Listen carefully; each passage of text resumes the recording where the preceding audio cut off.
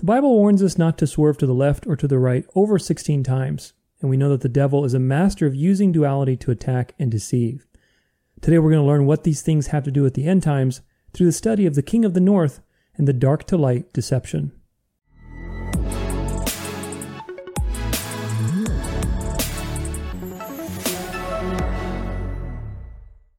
Hey everybody, welcome back to the Dance of Life podcast. My name is Tudor Alexander. I'm your host today.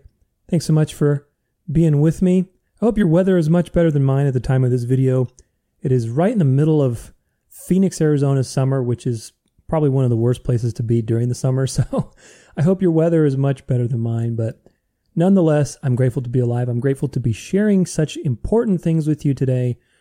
Today is going to be a continuation of our End Time series, but really it's kind of the cherry on the sundae, the frosting on the cake, so to speak, the culmination of probably the last 7 or 8 episodes where we've been talking a lot of important things. So if this is first time that you're joining us, then you have some catching up to do. Please go review some of those previous episodes. I'm going to do my best to make this episode a standalone episode in the sense that if you've never seen any of the previous episodes, this episode will give you some discernment, will help you see some big picture ideas that are very big and very important. But nonetheless, in the last 7 to 8 episodes, we've been talking about these things called dialectics. And we started with the French Revolution and how basically that was fomented by the Jesuits and how it was designed to create this dialectic between left and right. And now if you are new to this word dialectic, if you don't know really what it means, a dialectic is a conflict between two things that ultimately is being used to move along an agenda. So, in the process of problem, reaction, solution. So, for example, let's say I have widgets that I want to sell you. You don't really need my widgets. You don't care for my widgets. You could never even be bothered to buy my widgets. So, what I'm going to do is I'm going to create a problem that you didn't have before, so that then my widgets, which are a solution to this problem, are now favorable to you. Of course, you can plug in different words for widgets here, and I'm sure you can realize a few examples off the top of your head. But these types of things are very common these days, and they've been common throughout history because the people in power use these dualities, these invented dualities, because duality is part of our existence, but they create dualities to move along their agenda. And of course, we know that God uses these types of things because God is sovereign, God is omniscient, He is the master of good and evil. He knows what is good and evil. He uses dialectics and problem, reaction, solution type things to bring about His glory and to reveal Himself. A classic example would be salvation. Adam sinned, problem, reaction, the cross, solution, salvation, the gospel, right? And so ultimately, when God is using these types of dialectics or systems of bringing about change, they're perfect because God is perfect. God's morality is perfect. God is the author of morality. God is omniscient. He knows the perfect timing for things. But we also know that Satan wants to be God, and also that Satan taught mankind through himself, through the fallen angels. He taught mankind the same lie from the Garden of Eden, that you can be like God to know what is good and evil. And in that umbrella of knowing what is good and evil is this idea of the occult, of really using duality that God created, up and down, left and right, black and white, dark and light, using duality so that you can create the outcome, so that you can be sovereign, so that you can be the puppet master. And that is evil. That is evil because we don't know what is right and wrong without God's word. And it's not up to us to be creating problem, reaction, solutions so that we can move our agenda along. This is ultimately playing God. And of course, they will be judged. But this is what world we live in today. And how that applies to the end times is very important because what we're going to talk about today is something that a lot of people aren't talking about. A lot of people aren't even aware of it because they are so caught up in the duality. They're caught up in the duality between things like the deep state and, the light side, the white hats versus the black hats. They're caught up in duality between Luciferianism and, I don't know what the opposite would be, but it's basically the Great Awakening versus the Great Reset. The good side, the good guys versus the big bad communist bad guys. this duality is so present. We're going to be looking at so many things today. I really hope that if you can't watch this whole episode or listen to it, that you listen to it in parts, because out of every episode I've made in this series, I think probably this would be the most important. And I don't say that lightly, because there's a lot of really important episodes that I've made and in this series that are designed to give you the truth, to give you discernment, to wake you up to the truth. We talked about Israel and the Third Temple. We talked about who Mystery Babylon is. All these things are incredibly important. So I don't mean to reduce the importance of those topics by any means. But the thing that most people don't realize is that the greatest deception is on the horizon. It's not, the New World Order is not the Great Reset. It's going to be something very different. And I hope that after this episode that you will see what the true threat is and not be deceived in the coming months, in the coming years, however long it's going to be. So my goal is to give you discernment, because again, the greatest deception is on the horizon, and you will see what I mean by that, hopefully by the end of this episode. But a quick review. So again, if you're new, if this is the first time that you are here, then I welcome you and encourage you to go watch the previous episodes. This series is designed to be a comprehensive series, obviously, and so everything builds on top of each other. And so I've tried to review every time just in case somebody's new. But the basic gist is this. We talked about how the papacy is the beast in John, the first beast, and also Mystery Babylon. We looked at how Daniel's prophecies connected to John's prophecies. The little horn is the first beast. It ruled for 1260 years. Now, we also have in history a second beast that John saw, and that's the United States. The United States is working as a false prophet. It looks like Christianity. It looks like a lamb, but speaks like a dragon. But ultimately, it's creating this image to the first beast. Now, an image is a representation. The first beast was a religio-political power. It was a Christian nationalist union of church and state power that ruled the earth for over 1,000 years, mind you. And people forget that. People forget that. This is why they're not talking about these things, and they're talking about Israel or Islam or other types of things that are just missing the mark. You forget who ruled the earth for over 1,000 years and where that power came from. It's been the same power since Babylon, since the beginning, right? And so ultimately we have to know our history. But the second beast, which is the United States, is building an image to the first beast, a representation of the government that used to be, which is a blurred line. There is no line between church and state. And that's happening in the United States. We've covered that in depth.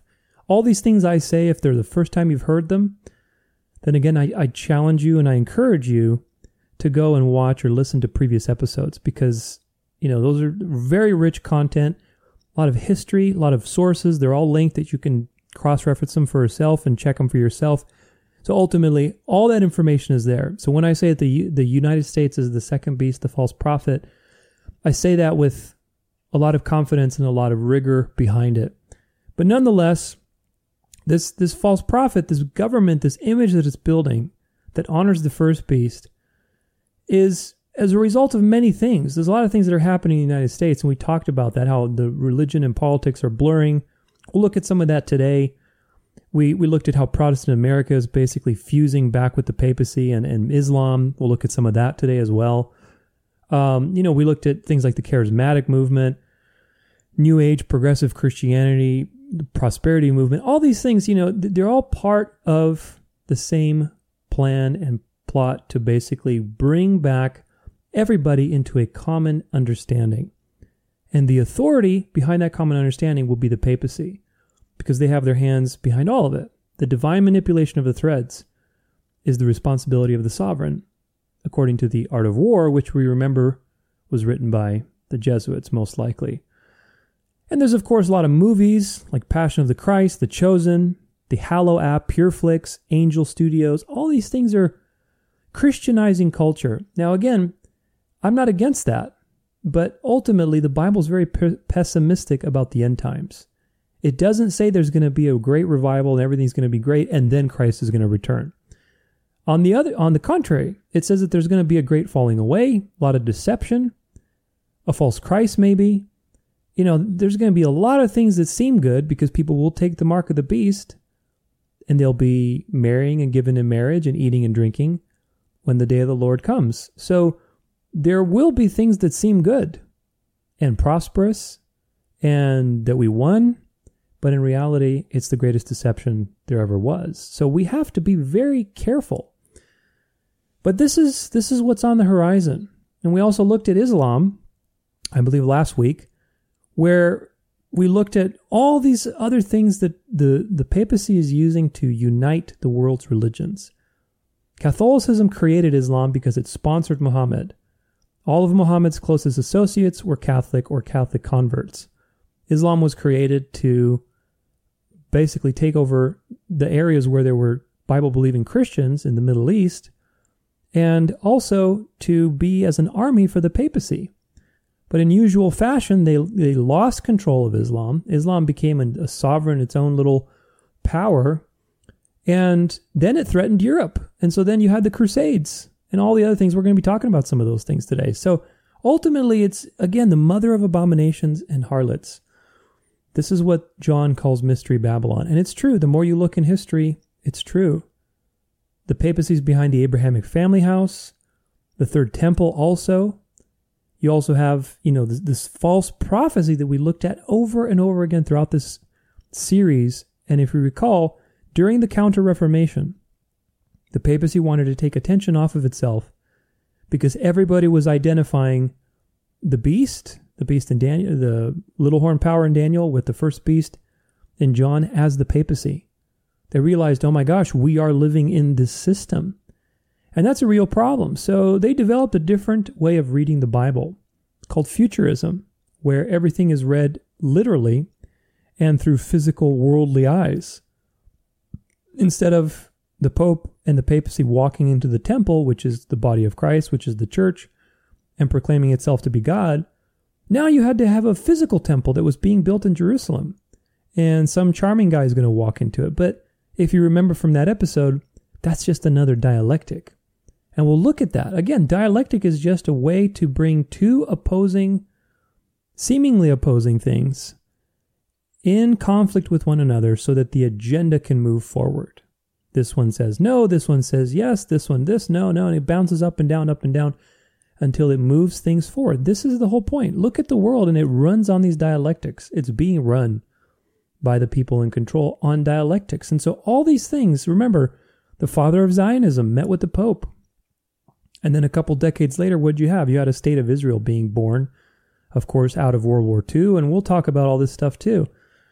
So there's a lot of big ideas we're talking about today. Make sure you subscribe and go do so at my website, danceoflife.com, because you never know. Some of this info is not exactly kosher for people like YouTube or wherever else this may be. But ultimately, the best way to stay in touch is through my website. But I hope to enlighten you today and give you some truth, give you some things to wake you up so that you see the big picture.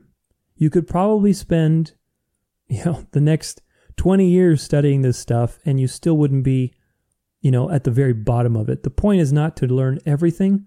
My point in sharing the information of today with you is so that you see the big picture, that you get out of the dialectic between left and right, dark and light, up and down, all these types of things. You get out of that dialectic.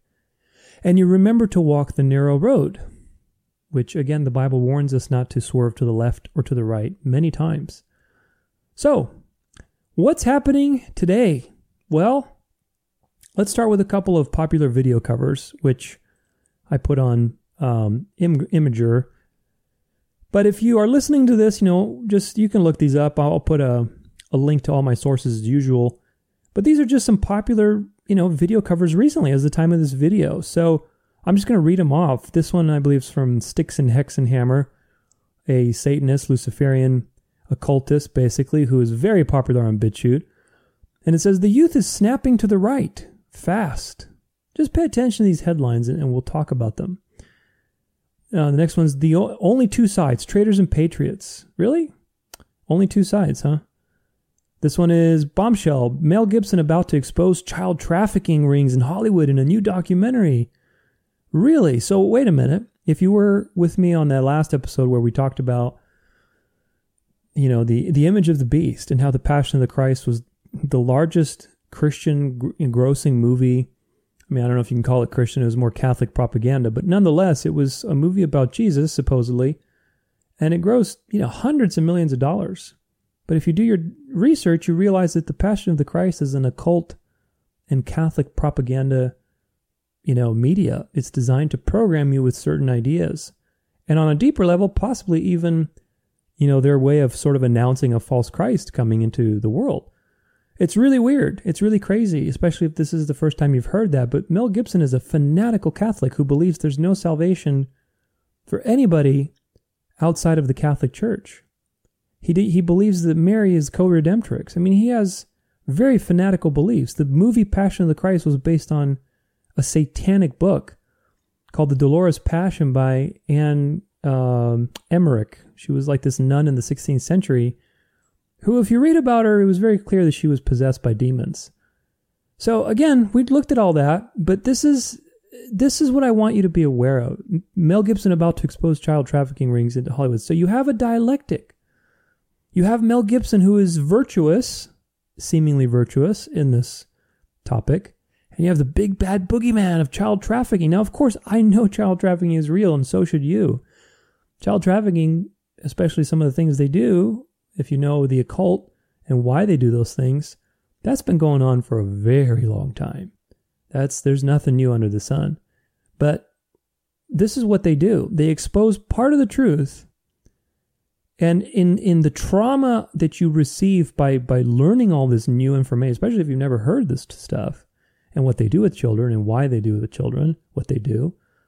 If you've never heard it, you are blindsided by one side, and you don't investigate the rest of it. You don't investigate who Mel Gibson is. You don't see beyond this duality of like light, Mel Gibson, Hollywood, dark. You see what's going on? And again, it's part of the dialectic. I'm not saying that this isn't true, that child trafficking isn't true. I'm saying this is the typical tactic that they will use. They will give you some truth and force you into this dialectic of somebody is good and somebody's bad. When in reality, the Bible teaches us that all of us have fallen short of the glory of God, and the heart is desperately wicked, and ultimately, unless you're in Christ as a true born-again believer, then you are a child of wrath. Everybody's evil. That's the human nature. But moving on, this next one's kind of the same thing. Caviezel, media quaking in their boots over The Sound of Freedom. I have not seen this movie yet, but I have heard that it is the typical kind of programming. And again, it's a very successful movie, especially with the conservative crowd, the people who are awake, part of the Great Awakening, lion, not sheep. See what's going on here? Jim Caviezel, he played Jesus in The Passion of the Christ. I documented all this stuff. Look into him. Very suspect. And now it's coming out with this movie that is suddenly so successful. Do you really think that the power... Again, this is a question that I want you to ask yourself over and over again throughout this episode and in general in your life as you are exposed to these types of headlines. Do you think that the power that has been on the earth for thousands of years, obviously in different forms, but it's been here for thousands of years, the God of this world and his kingdom of darkness, do you think suddenly now, because of maybe a group of few good and virtuous people like Jim Caviezel, who played Jesus, our idol, our hero, he's exposing the dark, and the dark is finally crumbling, and it's all coming to an end because of human hands? Is that what's really going on, or is something deeper much going on and is designed to fool you that the big bad boogeyman is being defeated and we're entering this golden age of light? You have to use critical reasoning and critical thinking, and part of that is realizing that everyone in power is drinking from the devil's cup. And the devil also, and the second thing to realize, is that the devil has two sides, the dark and the light. On one side, he's the murderer, and on the other side, he's the false light, the false savior, the one that brings enlightenment and knowledge. And you have Luciferianism and Satanism. You have the dark and the light. Both sides are controlled by the devil. And ultimately, everything is controlled by God. But the way the history is playing out and the way these people are going about their business, there's two sides. And the dark side is being revealed. by the light side, but the light side is not the good side. This is the thing to take from today's episode. Moving on. Is this proof of the quantum financial system that is activated? National Quantum Initiative. Again, these are just video covers that people are just, oh my gosh, the quantum financial system here. Do you think a quantum financial system is going to save you? Do you think the people who have held the money and the power for, thousands of years are suddenly going to give it to you? Yeah, right. It's more to track you and usher in the mark of the beast. Ultimate enforcement, and people will embrace it, just like the Bible says. The Satanic Elite Mock God. This is Stu Peters, I believe. Final Days film reveals transhumanist tech to pervert God's creation. So now we're the elite are not just the elite, the big bad, globalists. They're also satanic. Now keep all this in mind, because there's actually a biblical precedent for this, which is truly fascinating. How there's like the dark satanic side, and then if you want to be on the good side, you got to be with the conservatives, the nationalists, the quote-unquote Christians, but we'll see more about that later. There's another one from Sticks and Hexenhammer. Donald Trump indicted, martyred again by corrupt uniparty filth. So martyred, he's a martyr. It's Trump. He's the only one that really cares about us. And he's just this rogue billionaire that is immune from all the Jesuits and Illuminati and Six-Pointed Star Club and all these things that, supposedly he's immune to. So that's interesting. If you believe that, I certainly did for a little while, but you have to remember that nobody is immune.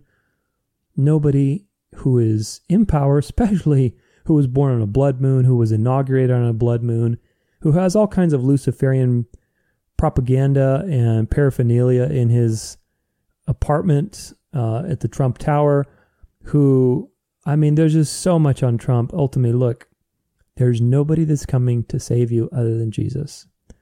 Jesus is the only one that's told the truth. He's the only one that can save and the only one that is coming to save. There is no optimistic future, not if you know the truth.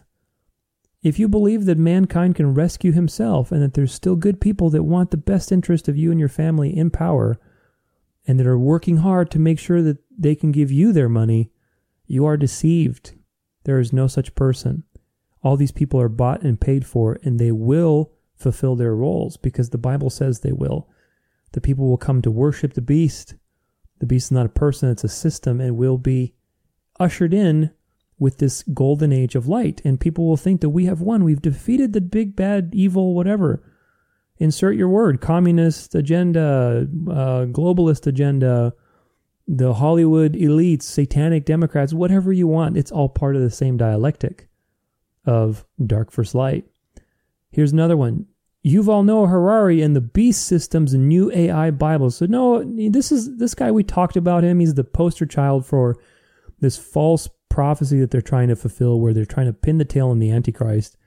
And this guy is just so obviously evil. Look, if it's one thing you get out of today, it's to learn to not see the obvious. Everybody goes with what's obvious. Yuval Noah Harari is like obviously Antichrist. Not the Antichrist, Antichrist as in against the gospel, against Jesus, against the Bible, against God. He's just so obvious about it. He's in your face, and the media's putting him in your face so that you see it and you revolt and you get disgusted at his comments like, oh, AI could write a better Bible. Of course. Do you think that's not scripted? Do you think they don't give him those lines so that he can create such a revulsion and disgust in the conservatives to where what's going to happen? Well, as you will learn, these dialectics are designed since the French Revolution. The left and right dialectic, the atheist and Christian nationalist dialectic, religion and secularism. These two dialectics have been going on for hundreds of years. And they're on purpose. They're designed to bring people back into a Christian nationalist system. You have been forced to seeing such ugliness and darkness that you are begging for the good cop. The bad cop is making you move to the good cop. Who's the good cop? It's the papacy. It's the moral authority that's going to come in and usher peace for mankind and be the one that's going to provide stability through religion, just like it was for over 1,200 years. You have to remember history. A power that ruled the earth with that much supremacy is not just going away. It just went underground. It went into the secret societies, and it started to control things from the background so that it could come back into glory for a short period of time, because at that point Christ will return, just as he has every time. Every time they try to build a new world system, what happened? The flood, the Tower of Babel, and of course now with all of this nonsense. But this is it. Look at this one. Tears wiped away. Old guard crumbling. Polls grow for Trump. Pray. What's going on here? Well, if you catch the reference, tears wiped away is a reference to, of course, they have this like new age picture of some child, starseed or whatever this is, crying. And tears wiping away is a reference to Revelation, the book of Revelation, when Jesus will wipe away our tears and we'll be in eternity, the new heavens and new earth. Do you catch what's going on here, the play on words? The old guard is crumbling. The dark is crumbling. The light is winning. Wait a minute. The Bible says the light wins when Jesus returns. Up until that point, there's a lot of deception. There's a great falling away. There's wolves in sheep's clothing. So what's going on here? Is it really the light winning, or is it the false light of Lucifer conquering the other side, the darkness? Because that was the whole plan all along. If you look on your dollar bill, the capstone is an illuminated eye. We talked about this too. But the illuminated eye is the capstone. It's the thing that all roads lead to Rome. They all lead to the final product, which is a golden age, a seeming golden age, where church and state are unified. There's no more division. And the ruler of that system, of that Antichrist power, will enforce worship. Maybe it might be some sort of day like Sunday. We'll talk about that in the Mark of the Beast. There's a couple of options, but either way, we're told that it will enforce worship. And if you don't worship, if you don't partake of that system, you will be either killed or you will not be able to buy or sell. So what is actually happening? And what's happening is the false light of Lucifer is taking over. And the world is all merging into one mentality, one spiritual orientation. And you'll see over and over again as we have a lot of stuff to cover, and it's all pretty profound. And I hope it blesses you and it wakes you up and helps you wake other people up too, because not a lot of people are talking about this stuff. They're really not. WF calls for AI to rewrite the Bible. Same thing. You had Klaus Schwab, again, another poster child of like this Dr. Evil figure who, again, you have to look beyond the obvious. These people are just so obviously evil that it's in your face for a reason to push you towards a different reality. It's not, the Great Reset is not going to happen, at least not in the way people think it is. People are going to be made to think that, oh, we beat the deep state. When in reality, you didn't win anything. You just walked right into their plan by playing in the dialectic. They pushed you one way and you responded and moved the other way. And that was their plan the whole time. Here's another one. It's like a TikTok video. I won't play it because it's just a screenshot, but it says, why Babylon is so important. Is NWO, the New World Order, the new Babylon? Emoji, emoji, emoji. And then it's got these guys talking and then going, knowledge is power. Boom. Oh my gosh, wake up. I mean, yes, Babylon has been around for a very long time. Spiritual Babylon, Mystery Babylon. But who is Mystery Babylon? It's not the United States. It's not Israel. It's not, all these other things that people are thinking it is. It's the papacy. And we looked at that hours and hours and hours. There's plenty of documentation. There's no power on earth and in history that fulfills these prophecies like the papacy. First and foremost, a dead giveaway is that it's the great city that sits on 7 hills. That's what Revelation 17 says about the woman riding the beast, Mystery Babylon. What other great city do you know? Not a country, not a nation, but city that sits on 7 hills. That's the Vatican. The great city that rules the kings of the earth. And ultimately the kings of the earth will give their power to, which we'll look at as well. There's no other place in the world and in history that fulfills these prophecies like the Vatican. Here's another one. Mel K and James Howard Kunster, individual sovereignty and decentralization counters globalists. And you see, again, look at this. In white, you have individual sovereignty and decentralization.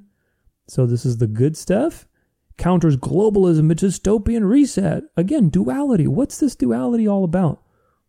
So you have on one side, you have this communist dystopian reality that's pushing you and pushing you. No, don't go here. Go there. Well, what's there all about? Well, it's about freedom, individual sovereignty. There's no individual sovereignty. God is sovereign. This is a Luciferian paradigm. It's the same paradigm that we looked at with the founding fathers, who all rejected Christianity, who rejected the gospel, who rejected Christ. They were Luciferian Illuminati secret society members. George Washington has a memorial or whatever, a bust that says Freemason and first president. What word is first? It's Freemason. So that should wake you up. So this is, again, just false dualities of like, this is good, this is bad. This is bad, this is good. Look at this one, Plandemic 3, the Great Awakening. There's a Great Awakening happening? The Great Awakening was used in the 1800s for having a revival where people went back to Scripture. After the French Revolution, where atheism was started, there was a Great Awakening, 1840s or so, for a couple decades, where there was missionaries, there were Bible presses, Bible colleges, there's a lot of people coming back to the Bible. That was a Great Awakening. What's happening here? You're awakening to what? What are you awakening to? Do you realize that the occultists have a dark to light initiation? Who's the light? Who brings you the light? Remember, in the occult, it's Lucifer. So they have to blind you and then give you the false light. It's a dialectic. It's abuse, really, is what it is. And the world is going through the largest initiation ritual in history. They are initiating the whole world into the false light of Lucifer. It started with the jib jabs and the virus and so on. And of course, wasn't really a virus, but nonetheless, it started with that. And now we're moving into the light. All the political systems are switching to the right. People are embracing religion. Religion is being part of culture. People are revolting against transsexualism and transhumanism and trans everything and globalism, all the isms, and they're embracing a different reality. They're embracing a reality of good old-fashioned values. Who are all the pundits? Where do they come from? They're either Catholic or they're put on by Catholic people and powers. So ultimately, you have to see that when it says the Great Awakening, what are people awakening to? Are they awakening to the gospel? Or are they awakening to some things that are true at the cost of being deceived even further? Do you see how this works? Again, Mel Gibson revealing child, trafficking in Hollywood. They give you a little truth, so you're awakening to it. You're awakening to the ugly part of Hollywood, which of course it's extremely ugly. There's satanic things that go on in Hollywood. But do you remember from a previous episode when we talked about who started Hollywood? The Roman Catholic Church. The Jesuits were the ones that had the theaters in Europe that were designed to basically program reality. They've been doing that since the 1500s. Shakespeare, the theaters in Europe, Hollywood, it's all started by the same mother of abominations. So what's really going on here? You have Mel Gibson, who is a Catholic, who knows his history, who is, fanatical Catholic. If you saw the episode that we did on the image of the beast, you'll know exactly what I'm talking about. He knows his history, and yet he's exposing Hollywood. Well, why doesn't he expose the fact that the Jesuits and the Roman Catholic Church started Hollywood? Of course, because it's another dialectic. It's designed to give you a little truth at the cost of deceiving you further. The point is to give you something that's true so that your guard is let down, you see it for yourself, and as a result, you trust the person. This is the tactic of the enemy since day one. Look at this next one. A massive right-wing reaction is brewing as the gay agenda is forced down the throats of Americans. This is exactly what we were talking about. A right-wing reaction is imminent. Why is it imminent to swing to the right? Because they're pushing all this gay stuff down your throat. And what's that going to do? That's going to push you to the desired outcome. There's a reason why the media is covering all of this trans stuff, all of this gay stuff is pushed into your face, because it's designed to make separation and duality. It's designed to oscillate society more and more and more. The more extreme the push, the faster they can get their desired result. Remember, the desired result is a union of church and state, a Christian fascist nationalist system. Now, that's a pretty extreme system. You have to make that look desirable, you have to create an equally, if not more, extreme dark polar opposite. Do you see how this works? So you have the ugliness of this globalist, transhumanist, eating crickets, transsexual, whatever, to make you think, gosh, in the light of this, that other one actually looks pretty darn good. Good cop, bad cop. It's all by design. Charles Hugh Smith, countries realize globalism is not the future. Self-reliance is the path forward. Again, you have globalism and communism versus individual sovereignty. You have communism versus Luciferianism. Dark versus light. Be your own savior or let the state be your savior. Either way, don't swerve to the right or to the left. Do you see the problem with both? Either you can be your own savior. No, don't let the state be your savior. You are your own savior. Of course, they're not saying it like that, but this is what it means. You're your own savior. You're sovereign. We deserve sovereignty. This is French Revolution talk. What was the French Revolution about? It was a Luciferian move. We covered all that in the episode on the French Revolution. There's nothing about human rights and good stuff coming out of the French Revolution. It was a dialectic designed to bring people back to the Mother Church. And it was fomented by the same people in control as today, as all time. It's going to be biblical. Where we go one, we go all. Of course, you know where this is from, and you know this catchphrase. Well, look at the way these things are shaping up to be. They're fusing sort of this Christian, semi-Christian, pseudo-Christian, all the Christian imagery, like wipe away the tears. And of course, that's associated to Trump coming back in office and there being a quantum financial system. Do you see how deceptive this is?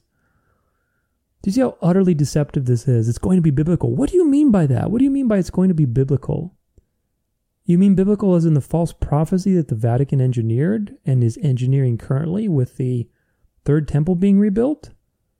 Or is it going to be biblical as in everybody's going to find out that the Vatican is Mystery Babylon and not take the mark of the beast, which is not going to happen because most will take it.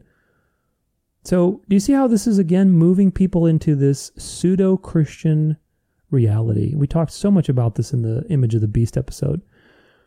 Here's another one. We are inside the collapse of the deep state power structures. Oh my gosh, the system that's been ruling the world is finally collapsing.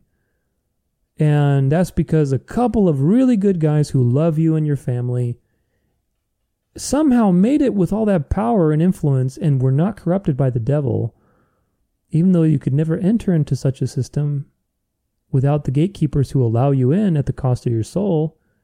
But these good people just care about us so much that they're working behind the clock or, all 24/7 of the time just to basically bring about this world solution so that you can have a prosperous life and, live forever. Do you see where this is coming from? It's the dragon speaking that he's going to offer you eternal life. He's going to offer you salvation through a worldly outcome. There is no worldly outcome that will save you. Jesus is going to return. And before he returns, there'll be a mark of the beast. There'll be a false light. There'll be a one world system. And people will take the mark of the beast thinking that they're great. It's a great idea because they're going to be deceived. Here's another one. The empire Babylon is falling. A week to remember. Really? Biden crimes. Empire end?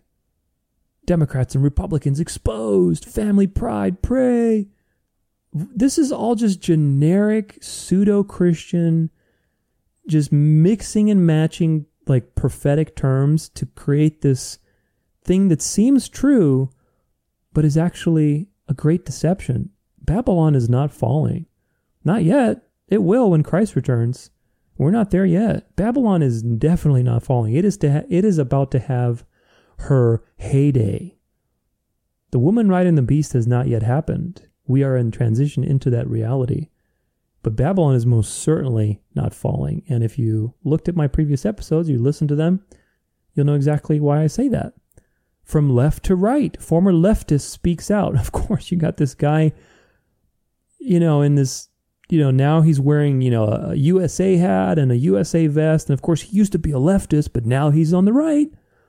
Do you see what's going on here? Do you see that the dark to light, he found the light of the right. But the right is just as deceived. And there's a lot of reasons behind that. We'll look at that. But ultimately, the right is just as deceived. Going from left to right is not a good thing.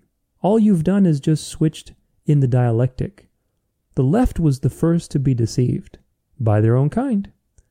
The right is up next to be deceived. Trump will probably come back in power. He's probably going to usher in what seems like a golden age, and that golden age will pay homage to the beast. Who knows how it's all exactly going to play out? We had some ideas in the last couple episodes, but the future reality is pretty clear. It's the woman riding the beast. The woman is an apostate church, and she's riding the beast, which is a government and kingdom. It's a system. The kings of the earth will give their power to this system, so it's going to be a Christian nationalist system under the papacy with supreme authority over religion and politics, just as every other Babylonian king and empire has always strived for. This idea of being king and priest, which only Jesus is a counterfeit of the devil, because the devil wants to be like God.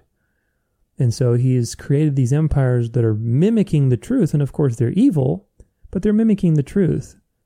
Babylon had kings and priests, then it transferred over to Rome. We'll look at all this stuff, but look, this is just the same stuff.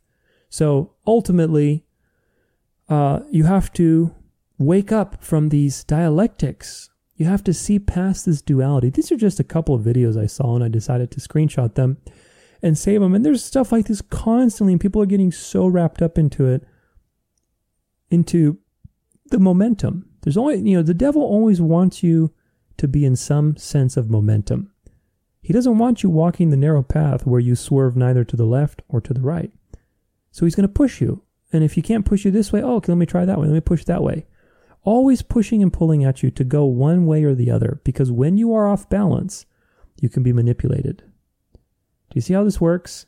If somebody's standing up straight, like, I don't know, look at martial arts or anything else, or a fight. When somebody is standing up straight and whatever, they're ready, you don't know how they're going to move, right? But if somebody is like coming at you and they're very hungry to fight you, well, if you've ever learned jiu-jitsu or some of these other art forms where they use the opponent's weight against them, that person is very predictable because they're doing something that is very off balance. They're running at you. They're clearly in momentum. And when you're in momentum, you are predictable. This is why the devil wants you to go either to the left or to the right. He doesn't care which one. Just go somewhere. Don't stay on the narrow road with Christ. Because if you're on a narrow road with Christ, then he can't affect you. But if you're on the right or on the left, this is how he gets you. So there's a lot of dialectics. Now, one more thing I want to look at is this rising Republican Party influencers, including Candace Owens, got their start at a talent agency run by an Israeli pornographer. This is, you can look into this, but all of these people, all your idols in the conservative media, Candace Owens and all her contemporaries, Charlie Kirk, they're all just puppets, man. They're all puppets. They look clean cut. They look good. They look like the light, right? Again, the Great Awakening. You have the Great Awakening versus the Great Reset. All the big bad boogeymen like Bill Gates and Charles Schwab, they're evil. No. Don't follow them. Follow the good. If you follow Trump, follow Charlie Kirk, follow Candace Owens. Look at their smile. They're so clean cut. They're all about good family values, seemingly. We want to follow them, right? Again, right or left. There's so many dialectics. There's the climate activism dialectic, the social justice gospel. There's uniting around things like, the earth and materialism, uniting the world's religions. We'll look at the Abrahamic family house. We'll look at things like the Green Sunday movement. We'll look at the conflict in the Middle East between Israel and Islam, the calls for peace for that and how that's happening. We'll look at the Russia-Ukraine war. We'll look at parallels to World War II. I mean, there's so much stuff. There's so much stuff going on. We talked about the religious dialectics in the Image of the Beast episode, where we looked at how Protestants are calling to reunite with Rome. The protest is over. What's the point of being Protestant anymore? We looked at the Catholic charismatic renewal, how the Catholics began the charismatic movement, basically, which is uniting people around the beast and uniting them around a common experience, uniting them around the Holy Spirit. Of course, it's not the actual Holy Spirit, but it is an experience around some mystical feelings and mystical things that people experience in other religions too. So look, if you know the history of these things from all the way from yoga And the Indian traditions, we looked at that. We looked at yoga and kundalini and how it affected the orthodox hesychasm. And then you had, later in the 16th century, you had St. Ignatius of Loyola and his spiritual exercises. These are all mystical things designed to subvert your conscious mind and make you in tune with spirits and ultimately to be subordinate. And of course, all the way into the Pentecostal movement, now how the history of that is very suspect. And today with the charismatic movement, hyper-charismatics, word of faith, prosperity, all these things are tied to the beast because they can't unite around Jesus. Remember this. Remember this too. They can't unite around Jesus because Jesus is the truth. You have to deal with what he said. But you can unite around the Holy Spirit. Like, oh, we both have mystical experiences. Who cares if you're Catholic and I'm, Pentecostal, or if I'm a Hindu? Must be the Holy Spirit since we're all having experiences. So yeah, we all believe in the same God. Do you see how this works? They use Abraham as well with the Abrahamic family house. Oh, Judaism, Islam, Christianity, we all have, Abraham as our father. Really? Is that really what matters? Is Abraham? Remember how Jesus was talking to the Pharisees? How he said it didn't matter that Abraham was their father because the devil was actually their father. He didn't mean that in a biological sense, but spiritually. It doesn't matter the fact that you can claim genealogy to Abraham. What matters is, do you believe the truth? The Pharisees didn't believe the truth. And so ultimately, they were sons of the devil. And that's very clear even today. Abraham being a common ancestor to all these different people like the Ishmaelites, the Hebrews, the Christians of today, which again came from Hebrewism, that doesn't mean anything. And what means something is if you believe the gospel or not, because that's the full revelation that was promised to Abraham that would redeem the world. So if you really are of Abraham, just like the New Testament says, the children of the promise are those who believe. But again, they get you because people have poor understanding of doctrine. They have lust of the eyes. They look for physical things and say, oh yeah, Abraham kind of house. We all have the same God. We all have the same, religion. But remember that the Jews and the Third Temple and Zionism, all of this was supported by the papacy. We'll look at that in a little bit. Remember, Islam was created by the papacy. All these things we talked about, they all have their roots in the beast somewhere or somehow. So you have to remember this because this is very important. These things seem like they're against each other, Zionism and Islam, traditional Catholicism with the Catholic charismatic renewal. All these things are dialectics. Again, every time you see these conflicting sides, you have to remember that there is a puppet master behind them, holding them and giving you the illusion of separation and conflict. And of course, the conflict with the people on the street is very real most of the time. Of course, there's a lot of actors, there's a lot, who knows what's real these days anymore, but there is real conflict. But it's a controlled conflict. It's a controlled conflict by the people at the top who, again, are trying to play God. And this is the thing to realize. We also talked about the New Apostolic Reformation. There's a great book called Counterfeit Kingdom, The Dangers of New Revelation, New Prophets, and New Age Practices in the Church by Holly Pivec and Douglas Gavett, who it's a great book to check out, to look at all this stuff that we've been talking about, the image of the beast, word of faith movement, hyper-charismatic, hyper-Pentecostalism, false revivals, all these things, look, the world is not getting better. That's the great illusion. You shall not die. Remember what the serpent said to Eve? The world is not getting better. The great illusion is that it is getting better, and we're going to come into this golden age, and possibly even a false Christ may emerge and usher in a false millennial kingdom. This is why the first 10 episodes of this series is so important, that you realize the millennial kingdom is not some future golden age where Christ is physically ruling in Jerusalem. Because if they try to pull that off, a lot of people will be deceived. The millennial kingdom is right now. It's a spiritual reality because we have a spiritual king. And that's been pretty consistent throughout the Bible. And we spent 10 episodes answering every possible question in regards to the millennial kingdom, very clearly with scripture. But there's also political dialectics. Again, you have the great resets pushing people to the great awakening. Problem, reaction, solution. Flipping this throughout the world. You have conservatism, family values, religious values. They're all coming back. They're all making a comeback. But who is the moral authority behind these things? Ask yourself that. Dark to light. You have, again, all these Republican Party people. Again, do you remember Project Mockingbird? The media was going to be controlled by the U.S. government, by Secret Service, by secret societies. The media is controlled. Do you think that just because there's the legacy media that's lying to you, that you suddenly have all of these other people that are clean-cut and friendly and seem to be rational-minded, that they're not part of the agenda too? Good cop, bad cop. The bad cop is a horrible guy. The good cop will come to you and say, yeah, that guy is, man, he's tough. He's really bad. And you're going to sympathize with the good cop. But you forget the good cop is wearing a badge. The good cop is a cop, and he wants you to come forward so he can arrest you. You have to understand they're both playing the same side. Every person in power is part of a secret society or is influenced by one, especially one with billions of dollars like Trump. Remember the Knights of Columbus, the moral majority that we talked about in the 80s, how it prepared people to have a more Christian nationalist system.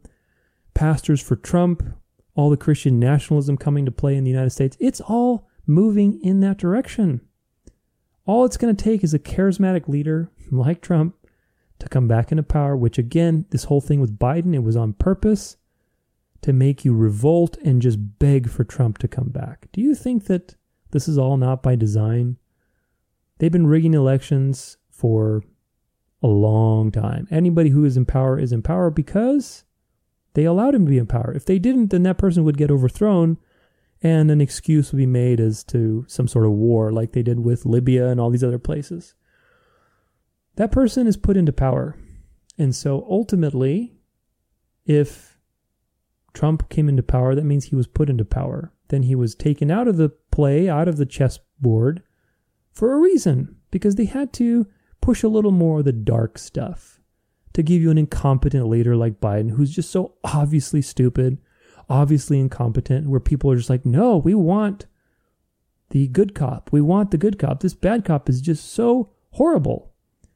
You have to open your eyes. You have to open your eyes. Everything is moving to a head.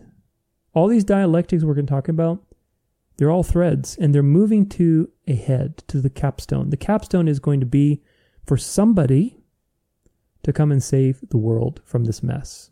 This is what it's all moving to a moral authority that will be the guiding light that will save the world.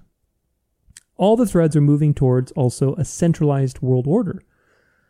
Now, how that's going to look is not going to be like the Great Reset. It'll be a nationalist system, but that nationalist system will still pay homage to the beast. Even if there's individual nations that seem like they're sovereign, ultimately they're going to adopt this Christian nationalist system that pays homage to the beast, and it's everywhere. They're all going to copy what the papacy had for 1,200 years, which is a union of church and state, and people will think that's a good thing.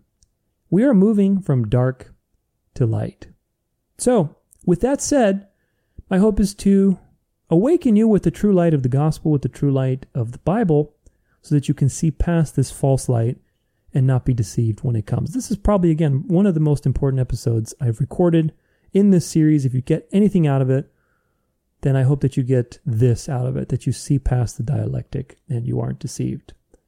So, with that in mind, we come to the King of the North. Now, the King of the North is an interesting set of passages in Daniel 11, and it's really the kings of the North and the South. It's two kings. And it's about this type of duality between these two kings, which is very interesting. These two kings are kind of warring against each other, and the King of the North wins. And if you don't read these passages, we're not going to read them completely because it's I think about 45 different verses, but it's a long passage, and we don't really need to read it. You can read it on your own. But we will read a couple of things from there.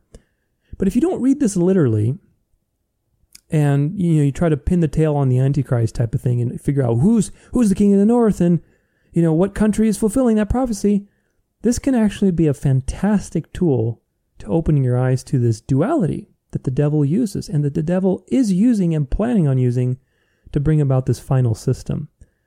So where are we in history currently before we look at this King of the North? The papacy, if you recall, got wounded in 1798 when the Pope was arrested, and the papacy was declared at an end. And then that wound healed in 1929 with the Lateran Pact, where the papacy was given back its dominion, its papal states, all that stuff. We also know that the woman riding the beast is a future reality, right? The kings of the earth have not given their power to the woman, which is the Vatican. There is no church-state union yet, but we're moving in that direction. We know the image of the beast is currently being built, where everything is being unified under religion and politics and culture. Everything is coming to a common mindset, like it was for a very long time. Eventually, this dialectic of dark and light, left and right, up and down, all this stuff is going to resolve in the capstone that's on your dollar bill, the pyramid of enlightenment, the golden age of enlightenment and prosperity, where if you want to be part of it, you'll have to pay homage to the beast. It'll be a counterfeit eternity. That's basically what it is. It's a counterfeit eternity that the devil is putting on. Maybe with the false Christ, who knows? But either way, that's what's on the horizon. And I believe that the king of the north and south that Daniel speaks about in Daniel 11 is talking about, or it points to this dialectic that the devil is using. I think it does. And it's a very interesting thing. You can read it again for yourself in Daniel 11. But don't get carried away with, literally, again, trying to read the Bible literally and fleshly, but see what is it talking about spiritually?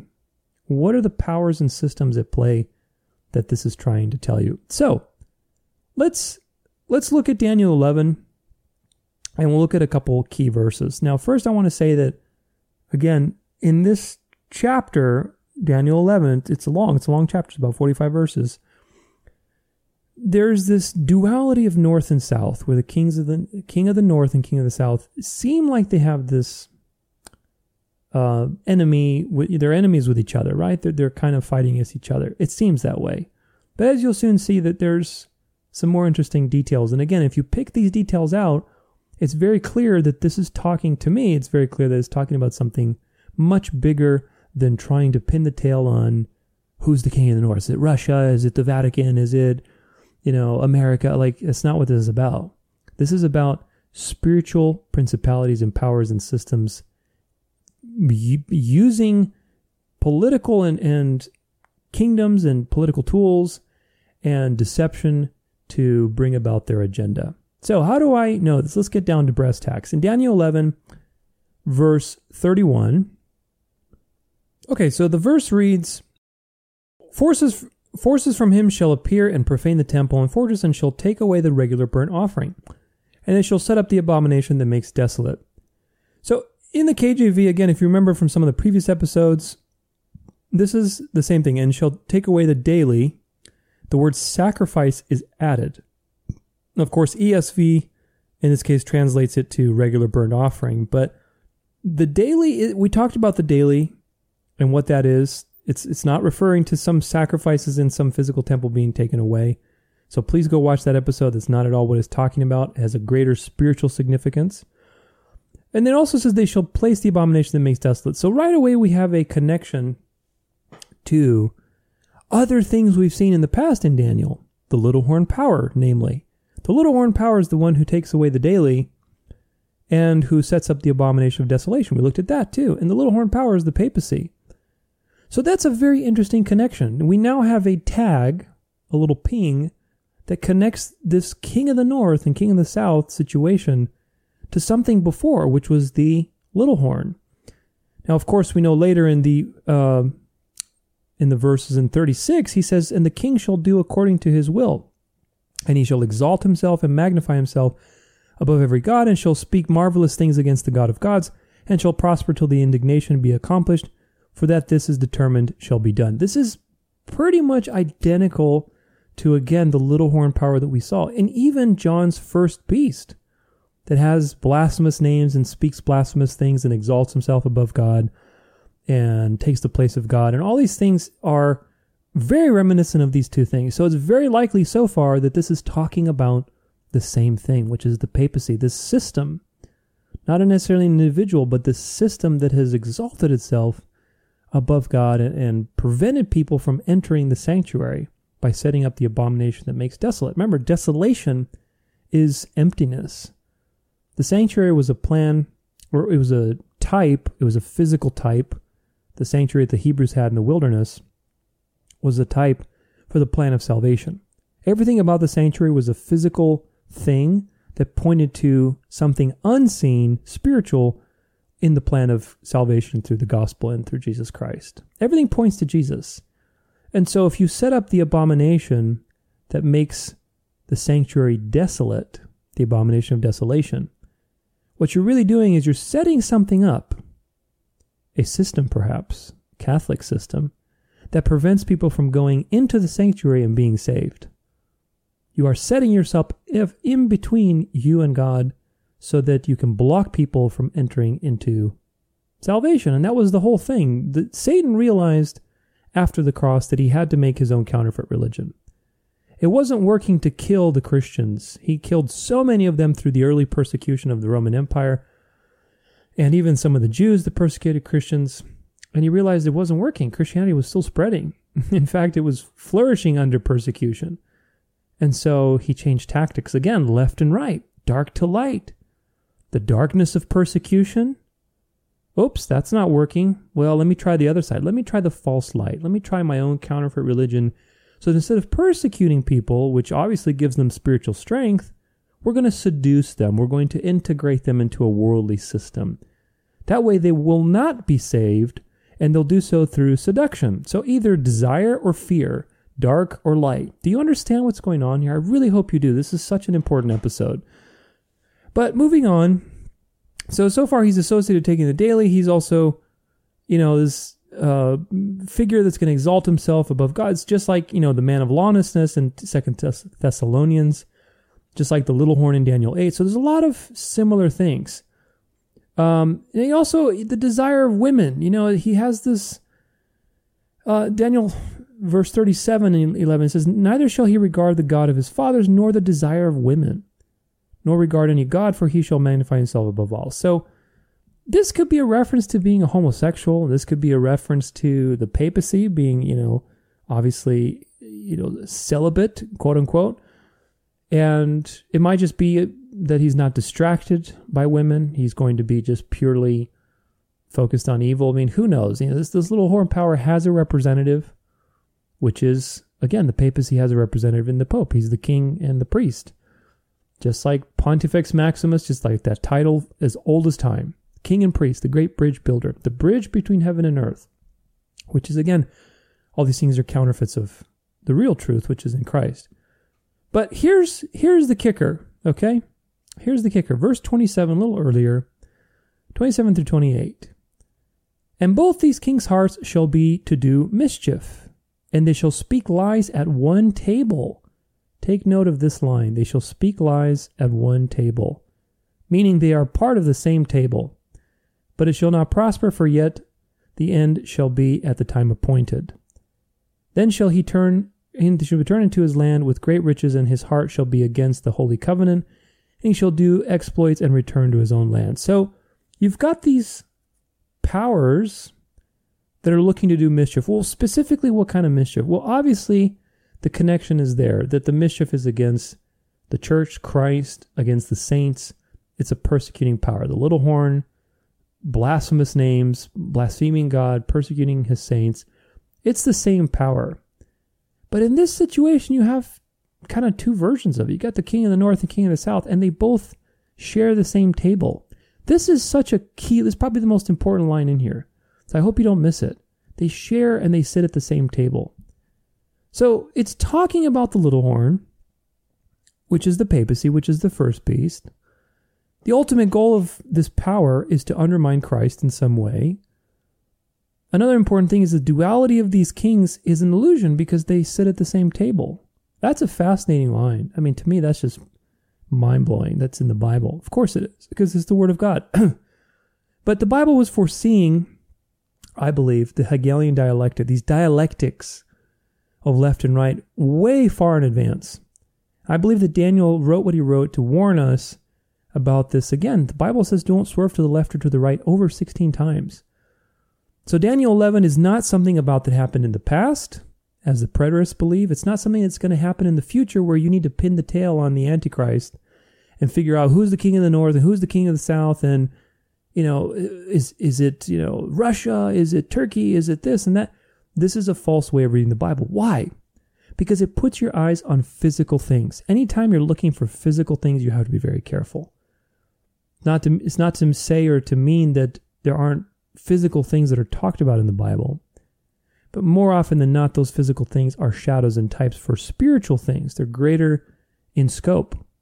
So we have to be careful. And so ultimately, let's take a look at what this enemy of the north, this king of the north, really stands for. And I believe it stands for the typology of Babylon. Now we know that in Jeremiah 1:14, God says to Jeremiah, "Then the Lord said unto me, out of the north, an evil shall break forth upon all of the inhabitants of the land." Who is the enemy of the north in Hebrew times? It was Babylon. Babylon was the king of the north, was the enemy of the north because they were north. And of course, we know the captivity happened for 70 years and Babylon was a world power. Babylon was included in Daniel's vision, and it was the beginning of this system. It was the golden head. And of course, if you remember the statue with all the different decaying metals in Daniel 2, that statue sets the stage for the rest of time. And this Babylonian system, it's one statue. There's different empires, but it's all part of the same statue. Do you get it? It's all one system, the Babylonian system. That Babylon is the head. And that system has degenerated through different empires, but it's carried its traditions and beliefs and occult practices, its high priest and king title throughout all of these things. And the last iteration is the papacy. And of course, we are moving into the final version of that, which will be a controlled, Christian nationalist system. But it's just been the same system throughout all time. Remember also Pontifex Maximus.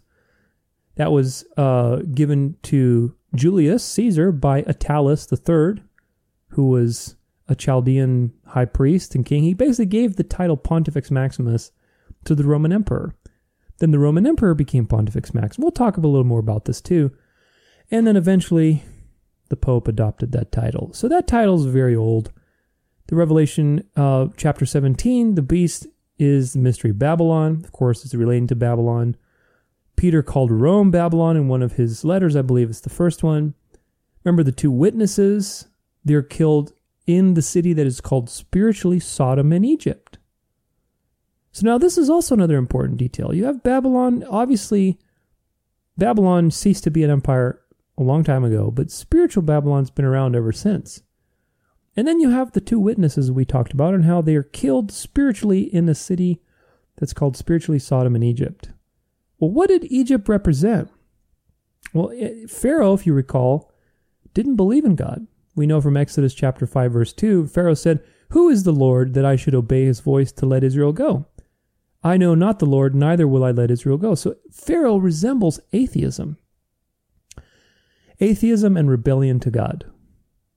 It's outright rebellion and basically, I don't believe in God. I'm not going to recognize God.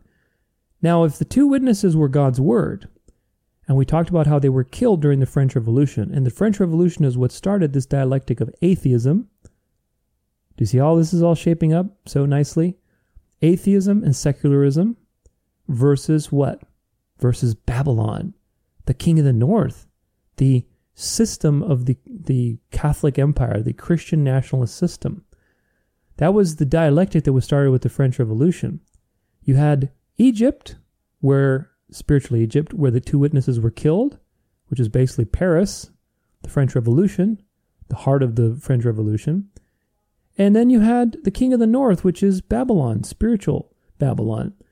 So let's put this all together now. You have king of the north as Babylon, which we know is the papacy. And king of the south, which again, south physically was Egypt. Egypt was the king of the south. That was the enemy from the south, and Babylon was the enemy from the north. But what are these, again, physical things represent spiritual things in the Bible. You have to have that layer of interpretation in your understanding. Otherwise, you're going to get lost very easily and seduced by very obvious theories that are designed to deceive you. Egypt represents secularism. and basically rejecting God and not obeying God, rebellion to God. So you have this dialectic now. The occult dialectic to bring about the final church-state union is, one side you have secularism and atheism. On the other side you have Christian nationalism. Neither of them are good. One of them looks good.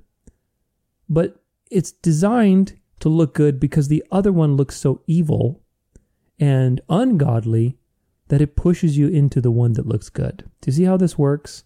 All of this has been in the making for a very long time. You have the dark communist, atheist systems that push you into the light of Christian nationalism, Christian conservatism. But again, who's the moral authority that governs the latter? The union of church and state is not a good thing. I am not a Christian nationalist. I hope you're not too. The Bible never commands us to do any such thing, to get involved in politics, to have these worldly affairs, to create a system that is unifying church and state. People who believe that are so misguided. The 7 Mountain Mandate, remember we talked about that? How that's happening with the NAR movement, the New Apostolic Reformation. All these people are Christian nationalists. But who is the city that sits on 7 hills? The Vatican. The 7 Mountain Mandate supposedly takes it's just so funny how it works. We talked about this, but the 7 Mountain Mandate is all the pillars that Christianity needs to control in society. Are you kidding me? How about spreading the gospel and letting God do the rest? But 7 Mountain Mandate, we know who that mandate is from. It's from the woman who sits on 7 hills because she wants a Christian nationalist system. Anybody who's thinking that Christianity needs to control all aspects of society, you are very, very deceived. We need to spread the gospel because the true enemy is going to pull off this false golden age by trying to control everything under a seemingly Christian umbrella. And those who will believe the truth will be ostracized and persecuted. So you have this Freemasonic dark to light initiation that's been going on for a very long time. We talked about this dialectic many times. I mentioned it in many places.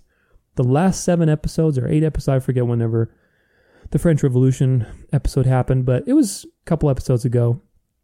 All of those, this is building up to it. This is kind of, like I said, the cherry on the sundae, but ultimately it is about people giving their power to the beast.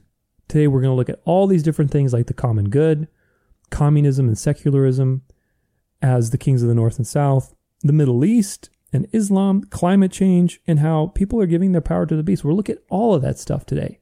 Very in-depth episode. As usual, these things are a little bit longer, but I hope that they are a resource to you and that even if you can't watch it in full, watch it in parts, share it with your friends, share it with people and wake them up. Wake them up to the truth of the Bible, to the truth that there's nobody coming to save you other than Jesus, to the gospel, to the promise that we have. And regardless of what happens, the word of he who is faithful is true. And only God can be faithful. Nobody in politics can save you. Nobody in politics cares about you. Trump doesn't care about you. The conservatives, Candace Owens doesn't care about you. They're all secret society members. So I hope you realize that. But let's talk a little bit about, again, the mother of harlots. And we have some quotes on the Jesuits here that will be very enlightening. This is a compilation of famous warning quotes on the evil of the Jesuits. I mean, you can see the Jesuit oath here. You can see how it's similar to the Freemasons oath. There's so many quotes here. I mean, gosh. John Adams. My history of the Jesuits is not eloquently written, but it is supported by unquestionable authorities, and is very particular and very horrible. The Jesuit order restoration by Pope Pius VII is indeed a step towards darkness, cruelty, despotism, and death. I do not like the appearance of the Jesuits. If ever there was a body of men who merited eternal damnation on earth and in hell, it is the Society of Ignatius de Loyola. Samuel Morse. The Jesuits are a secret society, a sort of Masonic order with superadded features of revolting odiousness and 1,000 times more dangerous. Adolf Hitler. I have learned most of all from the Jesuit order. So far, there has been nothing more imposing on earth than the hierarchical organization of the Catholic Church. A good part of the organization I have transported direct into my own party. The Catholic Church must be held up as an example. I will tell you a secret. I am founding an order. In Himmler, who would become head of the Nazi Party, I see our Ignatius de Loyola. Adolf Hitler was propped up by the Jesuits. We'll talk a little bit about this, but he was very much a fan of the Catholic system and the church-state union. He saw the light side of the, dark to light paradigm, and that's who he was brought up to be, as an opposition to the dark side of the big bad boogeyman of communism. But they were both evil. This is Napoleon Bonaparte. The Jesuits are a military organization, not a religious order. Their chief is a general of an army, not the mere father abbot of a monastery. And the aim of this organization is power. Power in its most despotic exercise, absolute power, universal power, power to control the world by the volition of a single man.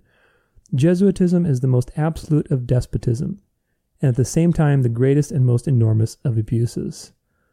There's so many quotes here. Pope Clement, alas, I knew the Jesuits would poison me, but I did not expect to die slow in such a cruel manner.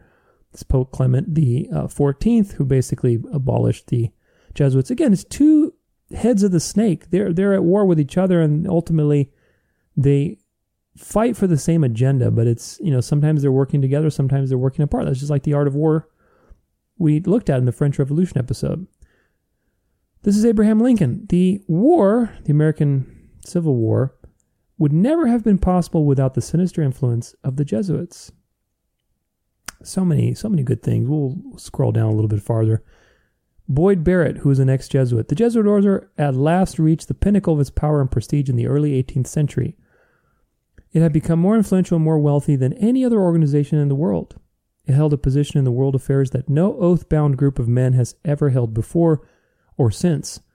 Nearly all the kings and sovereigns of Europe had only Jesuits as directors of their consciences, as confessor priests, so that the whole of Europe appeared to be governed by Jesuits only. James Parton, American historian. If you trace Masonry through all of its orders, till you come to the grand tip-top head Mason of the world, you will discover that the dreaded individual and the chief of the Society of Jesus, i.e. the superior general of the Jesuit order, are one and the same person. In Roman Catholic, this is an ex-nun, author of the book The Black Pope. In Roman Catholic circles, it is well known that the Black Pope is the term used for the superior general of the Jesuits. As the Pope is always robed in white and the Jesuit superior general in black, the contrast is obvious. But those Romanists who do not greatly love the Jesuits, and their number is not limited, use the term as indicating that the Black Pope rules the White Pope, even while the former, i.e. the Black Pope, is obligated to make at least a show of submission to the latter. We talked about this in The Art of War. Black and white, two sides of the same, again, dialectics. Looks like opposition, but ultimately they serve Satan, the ultimate goal. Luigi de Sanctis, official censor of the Inquisition. All these things caused the Father General of the Jesuits to be feared by the Pope and sovereigns. A sovereign who is not the Jesuits' friend, will sooner or later experience their vengeance. And of course, we'll look at another one, Fyodor Dostoevsky, famous Russian novelist. The Jesuits are simply the Romish army for the earthly sovereignty of the world in the future.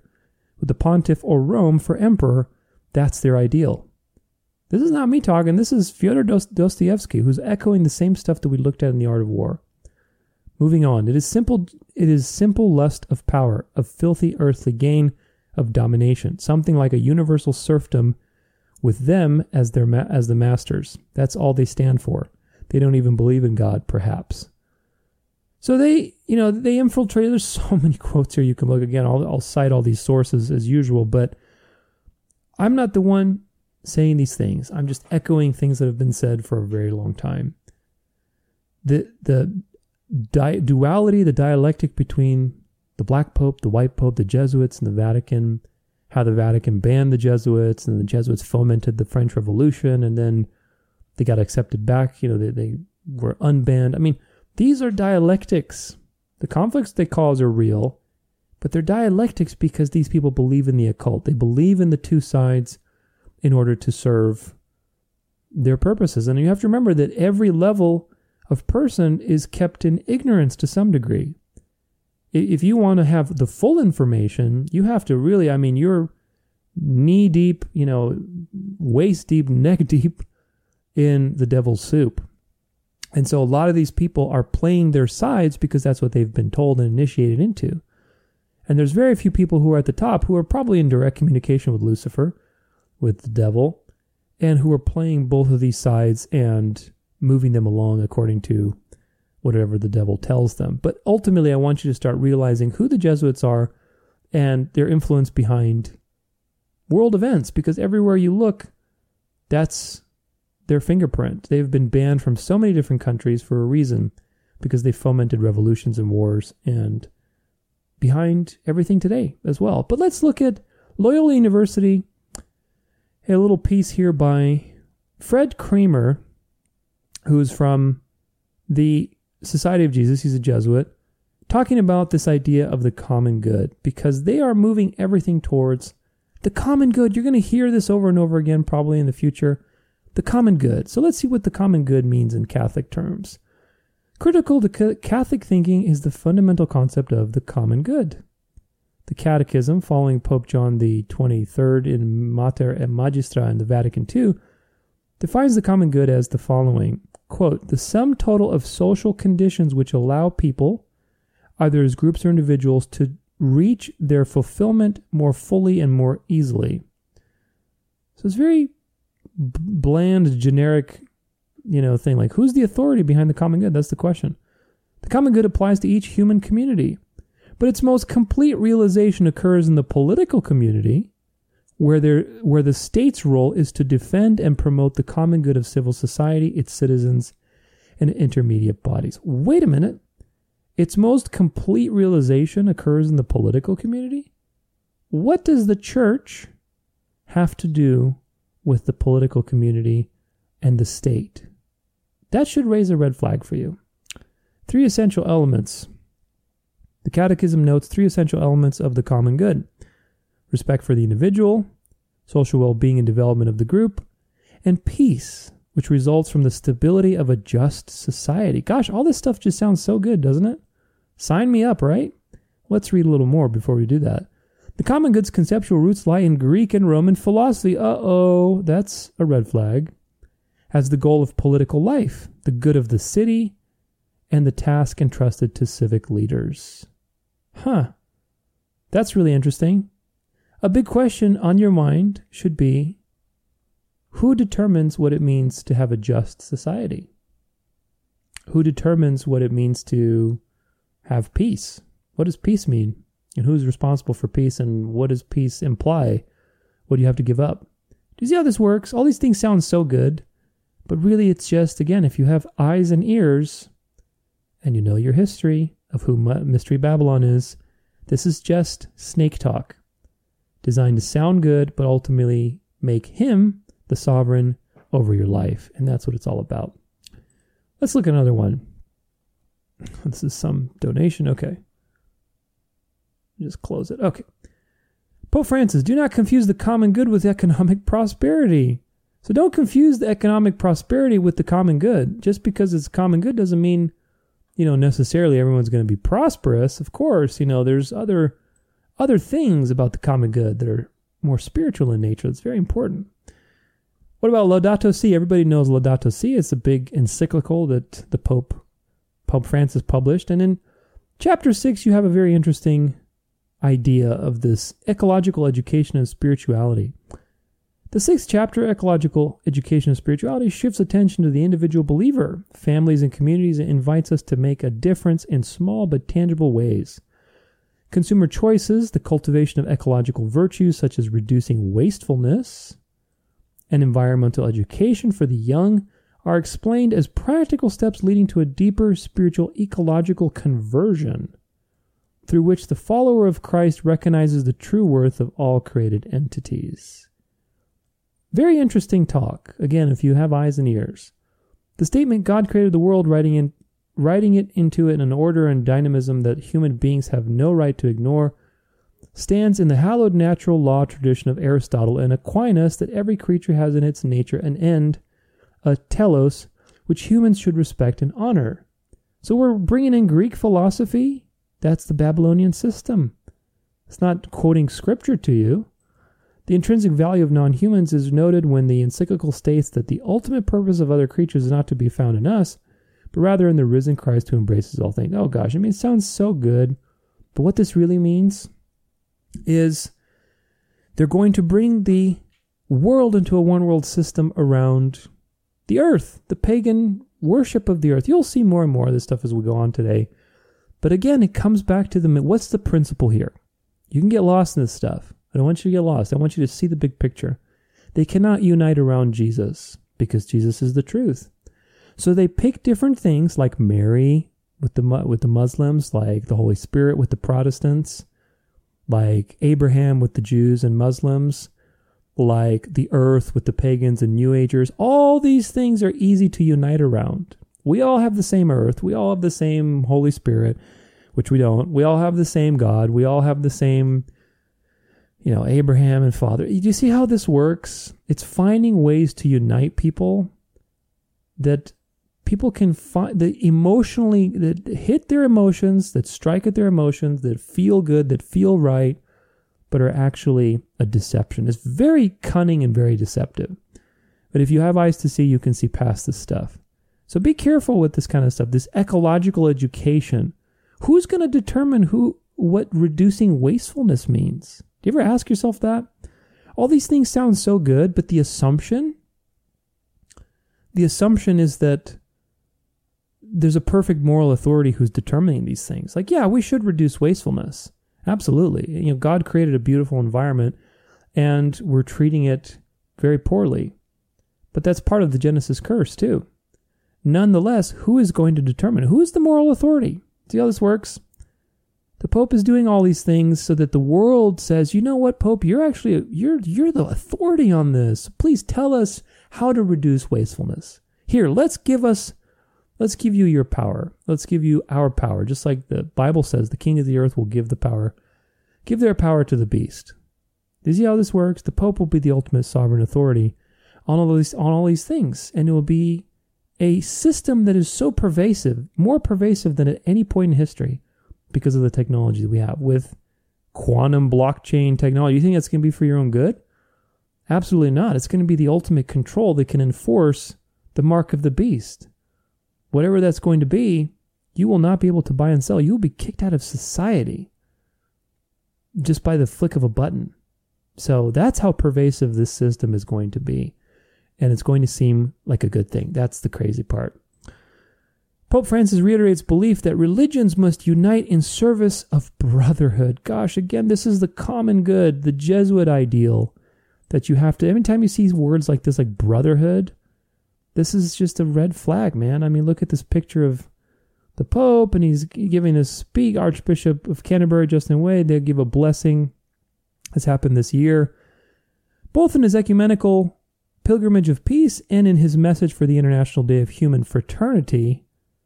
What is this International Day of Human Fraternity? Is that really about the gospel or anything godly, or is it about having a one world order? Pope Francis recently called for religions to increasingly intertwine in the service of brotherhood. What brotherhood does a Christian have with a Muslim who rejects Christ?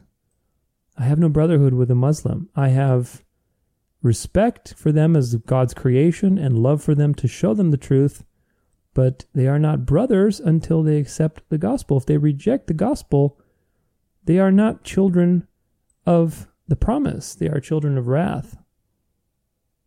We are adopted into the family of God when we accept the gospel. Once you're adopted, everybody else who is adopted becomes your brother and sister. But you see again, brotherhood. Oh, they're brothers. No, they're not. Not yet. Very important that we don't use terms that the Bible uses in ways that it's not used. But if you're the devil and your goal is to deceive and create a one-world system, then you will do that.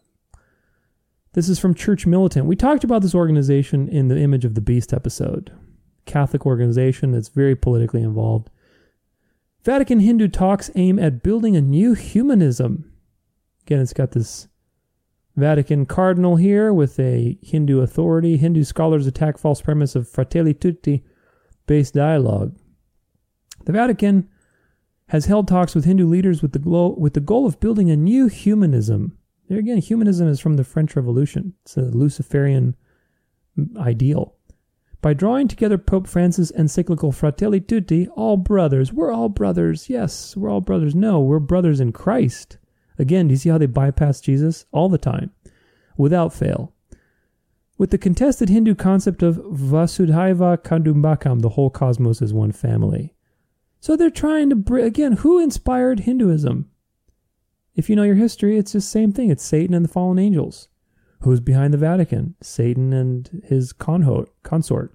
So is it any surprise that there's commonalities? Look, we're all brothers. You guys believe the same thing. We have the same God. On Wednesday, the Vatican Dicastery for the Interfaith Dialogue, whatever that is, joined with representatives from the Hindu Forum of Europe and the Italian Hindu Union for a meeting on the theme of Hindus and Christians in Europe, building together a fraternity-based new humanism. I mean, it's just like, if you see past this stuff, it's so obvious. It's just so obvious. We are brothers with other people who have accepted and submitted their life to Christ. Brothers and sisters. We may differ on opinions. We may differ on eschatology, end times views. We may differ on doctrine, and that's okay. Certain things, you can differ on. But if I believe that Jesus is God and he's the Savior and there's no other way to the Father except through him, and you're a Muslim or you're a pagan and you believe that Jesus was either a good teacher or he wasn't God for sure, and he didn't atone for my sins, then how can you and I be brothers? What does it say to Christ if you call somebody like that a brother? What does it say to Christ if you call everyone a brother? Really? Even the people who are Satanists who tear up the Bible? Even those people in the carnival in Brazil earlier this year that were parading, or I can't even talk about it. It's just so blasphemous. They were parading around with this mockery of this guy dressed as Jesus and this other guy dressed as the devil, and he's like throwing a pitchfork at him. I mean, those people are not your brothers if you are worshiping Christ. They're not your brothers at all. They need the gospel. They're children of wrath. And so this idea, again, is designed to skirt and side-skirt the truth with emotion and with these dialectics to bring everybody back into the mother church. This is a book called Born in Blood, The Lost Secrets of Freemasonry by John Robinson, 1989. Very interesting book, but there's a little quote here that I want you to be familiar with. As recently as April 1948, this is on page 310 of the book. As recently as April 1948, the official Jesuit publication Civiltà Cattolica made it clear that when Catholics in any country are in the minority, the Church will ask for religious freedom for all. Another Jesuit term you need to be familiar with. The common good, the religious freedom, brotherhood, all these things are red flags. But when the majority is Catholic, all other creeds will be denied legal existence. Leo XIII would have agreed with the Jesuit statement, and the Jesuit statement is the following. I'm just going to read it here really quick. The Roman Catholic Church, being convinced through its divine prerogatives of being the only true church, must demand the right of freedom for herself alone, because such a right can only be possessed by truth, never by error. As to the other religions, the Church will certainly never draw the sword, but she will require that by legitimate means they shall not be allowed to propagate false doctrine.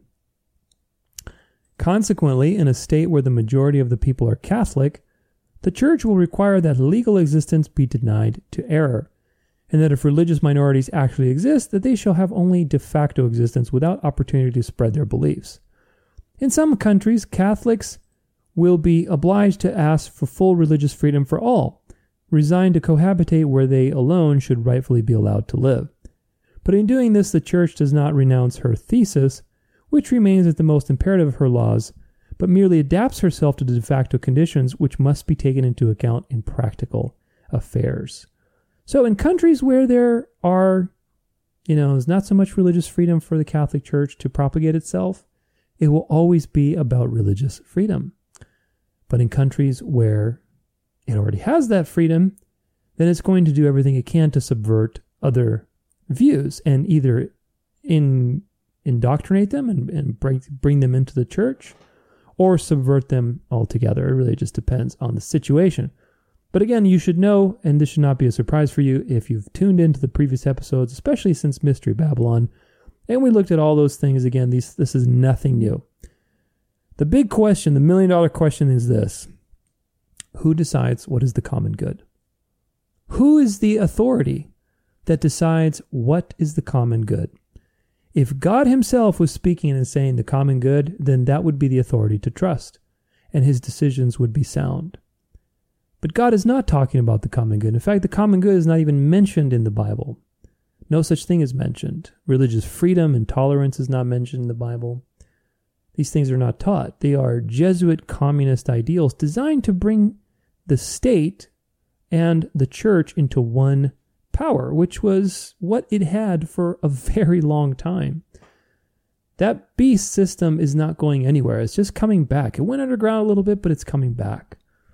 So despite things sounding or looking good in the future, the near future, remember this: who is the authority that says what the common good is, what all these things are?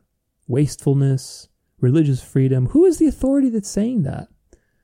It's not God. It's not, the Bible's not saying these things. So somebody is coming up with a definition for how these things are defined. And if you look into that somebody, you'll realize it's the same power. It's this mystery Babylon. It's the same power that's been throughout history, trying to define what is good and evil. Since the Garden of Eden, right? What did the devil tell Eve? You don't need God. You can be your own sovereign. Let me show you how to define good and evil. Let me be the light bearer that brings enlightenment to you so that you're not in darkness. Do you see how this works? The devil inverts the truth to make it dark, and then he brings in the light. Or sometimes he just shows you his dark side, abuses you, traumatizes you so that you can accept his false light. This is what's happening. Now, another dialectic I want you to be aware of, and we'll put all these together, but I wanted you to realize the common good and all these things and what they're moving towards, because everything is tied together. There's a big dialectic right now between communism and secularism and nationalism, and ultimately Christian nationalism and religion. And the question is this: who started these things? And if you know the truth, that it's all part of the same beast system, the French Revolution started this dialectic because there was monarchies, and monarchies were kind of a problem, especially with the Reformation. They needed more grassroots things, and so they started the French Revolution to have a dialectic between atheism that would push people, push back into Christian nationalism. We want that power again. It's so hungry for power. But the world was changing, and so they had to change their tactics. As usual, Satan has to constantly adapt his ways because the world is changing. And so that's what happened. You had the leftist, atheist, secularist, humanist enlightenment come out of the French Revolution. That influenced the birth of all these things, the United States. We looked at how the United States, the Statue of Liberty, it's actually a statue of Lucifer, the light bearer. And of course, that's because the United States has a special role to bring the light, the false light.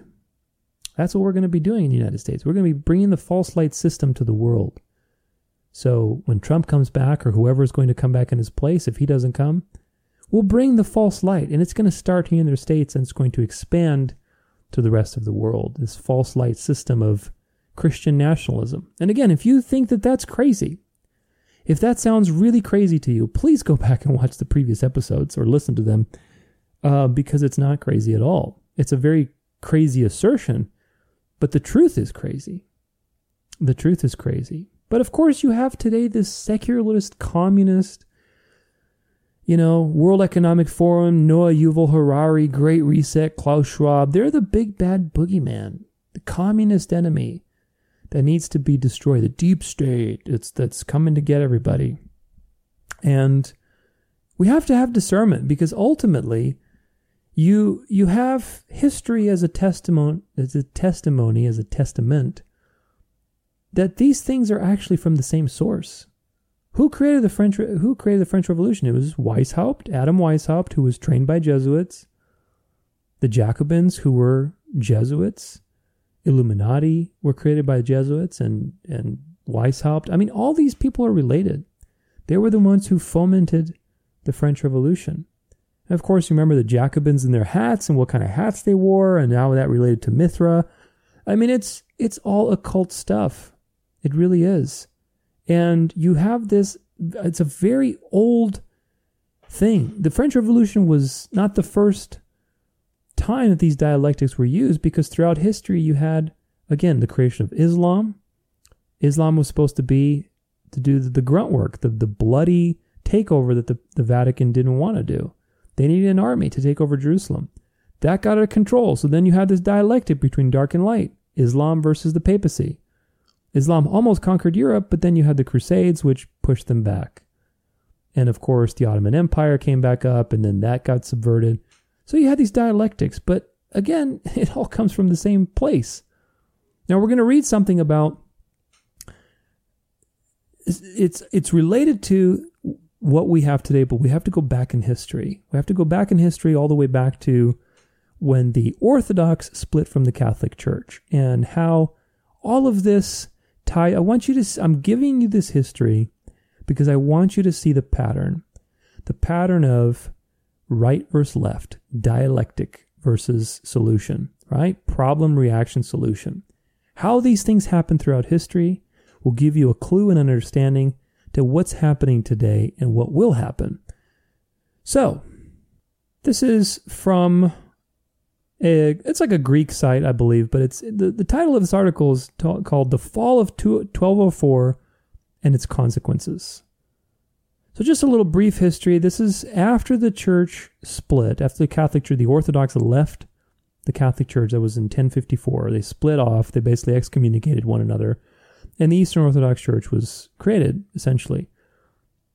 The mother of abominations is not going to let that slide very easily. And so during the Crusades, which if you remember, all of that started because of Islam eventually, right? That's what led to the Crusades.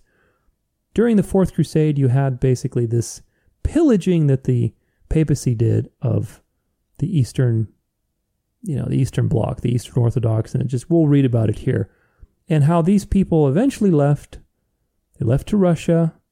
Russia became Christian, and there was a lot of enmity between the papacy and the Eastern Orthodox. And of course, communism was used as a way to punish them even further and to bring about their world system and to bring about retribution. Remember that quote that we read? If a sovereign doesn't acknowledge the Jesuits, then, well, they'll find out sooner or later that's a bad idea. So let's read a little bit about the fall of 1204 and its consequences. Referring to the Fourth Crusade, Henry Gregor speaks of the atrocity of the West. Colin Morris observes that the Latin capture of Constantinople was a disaster for Christendom. And Sir Stephen Runciman, in his classic work on the Crusades, does not hesitate to write that the Fourth Crusade was the greatest crime against humanity ever perpetrated. Who perpetrated this crime? The Catholic Church. So if you don't see these things, that the Crusades, the Inquisitions, persecution of the saints, all line up with Bible prophecy, then you have to do more digging. Moving on. And indeed, these descriptions are entirely opposite for the behavior of the Crusaders after the fall of the city in 1204. The Christian Franks, remember, the Franks were the ones who recognized the Pope initially, committed unmentionable acts of barbarity and savagery. They murdered the elderly women and the children without discrimination. They looted and they seized the riches of the queens in the cities of the world. According to the agreement, Pope Innocent III also took part of the distribution of the spoils. Worst of all, they set fire to the greater part of the city and enslaved a large portion of the population. Did you know all this? It's interesting, isn't it? On the first day alone, 7,000 residents were killed. But the particular target of the Crusaders was the Orthodox clergy. Bishops and other clerics were subjected to dreadful tortures and were slaughtered with unprecedented fury. The Patriarch Ioannis III only just managed to reach the opposite shore naked and barefoot. Churches, including Hagia Sophia, Holy Wisdom, were desecrated in scenes of unparalleled horror. So this was kind of payback. You're going to split from us. Well, we'll teach you to basically do that, and that was payback. So what happened was the Orthodox fled to the Tsar in Russia. They basically cursed the Pope. Russia became this bulwark of orthodoxy, which it still is today, even after communism. But communism was created. Remember, communism came out of the French Revolution. The French Revolution is what created communism eventually. And of course, Marx and I forget the other guy's name right now, but anyway, Marx and his partner, they were just pawns to bring about the Jesuit agenda of communism. All these things were fomented by the mother of abominations. You look into it enough, you'll see their fingerprint on everything. But again, just like Islam was created by the papacy, then that became a problem with the Crusades. The Orthodox split from the papacy, which the Orthodox have a lot of similar blasphemous teachings like the transubstantiation, the veneration of Mary. A lot of things, some of the things they don't believe in, but for the most part, they're very similar. But they left, and so then the papacy got back at them through the Crusades. They tortured and they punished the heck out of them. The Orthodox fled to Russia. Then communism came around, and they started the Bolshevik Revolution there to basically, punish the Orthodox even further to create some bloodshed there. To say, look, this is what happens when you leave the mother church. And then, of course, the communists rebelled. Just like Islam rebelled when they created them for a purpose, communism rebelled when it was created for a purpose. And it became its own, the Islamic generals, remember, they thought that, you're not going to tell us what to do, Pope. Now we're a power. We can do whatever we want. And so then the Pope had to militarize the Crusades to basically avoid getting conquered by the thing that he created. Same thing with communism. They created communism to subdue Christian Europe, Orthodox Europe, and the communists got out of control. And so what happened? They had to have a polar opposite to the dark, which is where Hitler came in. Adolf Hitler was huge with the Pope. There's a book called Hitler's Pope. Look into it. We'll look at a little bit another thing called The Godfathers. But Hitler was brought up. He was brought up by the Jesuits. We read a quote from Hitler, how he was very fond of the Pope, very fond of the Catholic system. He was the light side of that equation. That was the light side that was needed to control the communists from getting out of control. And of course, he was successful to some degree, but Hitler lost. And ever since then, we've been in that dark paradigm. The communists didn't take over Europe, but the communist system, the communist idea, the leftist idea survived. And we've been in that dark, quote unquote, paradigm for the last, 60 plus years, 70 years. And now it's all switching. It's all switching to the light. So communism won over nationalism, which was a Hitler basically promoted the nationalist system, a unification of religion and politics all in one system. The Third Reich was a copycat of again, like the Constantine system of the sun-worshipping occult empire of light. But it's not the light of God, it's the light of Lucifer. It's the false light of the occult. So he lost, and again, today you are starting to see that these things are flipping. Now, this is a book called The Godfathers, and it's a very interesting book. Again, I'll cite it there, but these are just some quotes from the different people that have read these things. Donna Eubanks, ex-Sister Superior. I am now a true Christian by the grace of God after 23 years as a nun of the Sisters of St. Joseph. I can state from personal knowledge that Dr. Rivera is telling the truth about the Roman Catholic system. This is Clark Butterfield, ex-priest. After reading Alberto Part 3, or Alberto 1, I guess, because this is Part 3, The Godfathers is Part 3. After reading Alberto, I realized that I was not alone in my desire as a former priest to bring salvation to the millions of captives of the Roman Catholic system. I am honored to associate myself with the ministry of Dr. Rivera. So you can look into Alberto Rivera, very interesting fellow, former Jesuit priest, and he had a lot of things to say about everything we're talking about today. But all these things are documented. The idea of Hitler being hand in hand with the Pope, the idea of dark and light, the idea of the Jesuits being involved in all these political schemes. This is not a conspiracy theory. This is history. And if you learn your history, again, you'll realize that they've had their hand behind everything. So why did I give you all this dialectic history from the Orthodox leaving and then getting pounded by the crusade. Then they're cursing the Pope. They moved to Russia. Then, of course, they started communism to kill Russian Christians and subjugate them. But then communism got out of control, tried to be its own power. So they brought up Hitler. And of course, even the United States got involved to try to basically keep that under control because they didn't want Hitler to get too out of control either. So again, they're creating these dialectics to bring about their world solution. And the dark that won the World War II. World War II, again, was between two bad guys. There were no good guys. All of history is always two bad guys. The good cop and the bad cop. The bad cop won World War II. And now we are seeing a shift because that reality has expired. It's done what it needed to do. It is peaking through all the things that we talked about earlier, with all these obviously evil things like the deep state and Klaus Schwab and Yuval Noah Harari and all these communists. Oh my gosh, the communist takeover. This has been going on for a long time.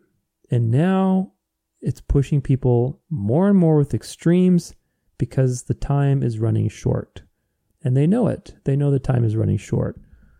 So ultimately now, if you look at this Russia war between Russia and Ukraine, it's a very interesting phenomenon. I mean, first off, Russia as a country could have ended that war, who knows how quickly, in a matter of weeks, I don't know. They're a huge power. And yet this is drawn now for, over a year. It's been drawn out, a year and a half. It's been drawn out. Why? Why has it been drawn out? All this stuff that you hear about Ukraine being the big bad satanic communists and, Russia stands for Christian values and Putin is, Christian and he's destroying these Satanists and he's calling them satanic communists and, satanic Democrats. And of course, Putin is the Christian one. He's the virtuous one here, right? He's the good guy and he's against the bad guys. Well, again, there's no good guys. It seems like Putin's the good guy. What does he stand for? Again, you have the king of the north and the king of the south. I'm not saying Putin is the king of the north. I'm saying the thing that's representative in this dialectic, the king of the north is Babylon, church and state union, high priest and high king, versus Egypt, where is atheism, secularism. Just put different words, right? You have Christian nationalism, which is what Putin is standing for. That we need to go back to Christian values. Okay, sure, we do, but I mean true Christian values. What he means is there needs to be a moral authority. There needs to be religion. Who's the authority that's going to determine what values we accept as truth? Is it the Bible? I don't think so. Do you see where this is going? It's dark versus light. Ukraine is the dark, Russia is the light. And they're keeping that in the spotlight. They're keeping it in the spotlight to basically bring about this duality into your forehead that, oh my gosh, there's evil and we're conquering evil and Putin is for the good. And you got to awaken. You got the great awakening. You have to come and know the truth of the big bad deep state. But really, it's just one layer of the truth, while the other one is deceiving you with their false light. So, of course, some other things that are important. Look at this. Pope reveals he is involved in secret Ukraine peace mission. Are we really surprised? Vatican plan emerges as more civilians are killed in fresh Russian strikes. What is this dialectic about? What is this? Why is the Pope involved? Gosh, he looks like such an innocent figure and he's just there. He's just trying to help to bring about peace. Well, first off, who created communism? Who propped up Hitler? Who created the Orthodox Church? All these things are from the mother of harlots. So now the mother of harlots is coming in to bring peace where it started the fight. Do you see what's going on? Why is the Pope in a secret plan to bring peace? Because this dialectic, which could have been over a long time ago, Russia is a huge country, a huge military. But of course it's being drawn out. Why? So that we want peace. Come on, we need peace. This is just horrible. People are dying. We need peace. We need somebody to broker. Who's going to come and bring us peace? We need an independent, sovereign, moral authority. Oh, look, the Pope is here. Gosh, he's so nice being involved in all these things. Maybe he should be the one that determines how things should go. Do you see how this is working? These things are dialectics. There's no good guys. It's all designed to make the Pope look good and look to the Pope as the sovereign, as the moral authority. That's what this is about. This is from the People's Voice. Archbishop Vigano calls for anti-globalist alliance to unite against the New World Order. So let me get this straight. A Catholic archbishop is revealing the truth about the global evil communist world order, and he's calling people to unite. In an open letter dated November 16th, Archbishop Vigano issued an appeal to all people of faith to unite against the dark forces of globalism. So globalism is the enemy, it's the dark. And all people of faith are the light. And of course, Archbishop, a Catholic archbishop, is the one representing the light in this case. Now, if you don't see what's going on here, let me explain it to you. The dark force of globalism, which is communism, which is secularism, which was started by who? The Jesuits. But wait a minute, the Jesuits are part of the Catholic Church. Isn't this guy a Catholic archbishop? So what's really going on here? A dialectic is going on. Dark to light. Communism, secularism is horrible. We should stand up against it. All people of faith, let's unite. Yes, we have a common enemy, don't we? We don't want transsexualism and transhumanism and, people going and telling our kids what to do. We want the Bible back in schools. We want Christian values. You know what? Maybe the unification of church and state is actually a good thing. Maybe we should do that. We can't be slaves to this globalist system. We got to be sovereign. We have to have nationalism back. Do you see what this is doing? He doesn't want your good. He's an archbishop. He's initiated. He's in the club. But of course, he's against, the left side of things because he has to play his part. And of course, he's talked about the current pope and, the current pope is a communist. And of course, these are just dialectics. These things are so, again, it's designed to shift you in one way or another. Either you're going to align with him and say, oh, you're right. Yeah, he's somebody I need to listen to. Or you're going to reject him and say, no, you're wrong. I'm with the Pope. He's doing good stuff. Either way, it's going to polarize you. Do you see what the devil does? This is so important. Gosh, this is such an important episode. I really hope people wake up and see the truth. The devil is polarizing you. He's a master at throwing a little dart at you and getting you to move one way or another.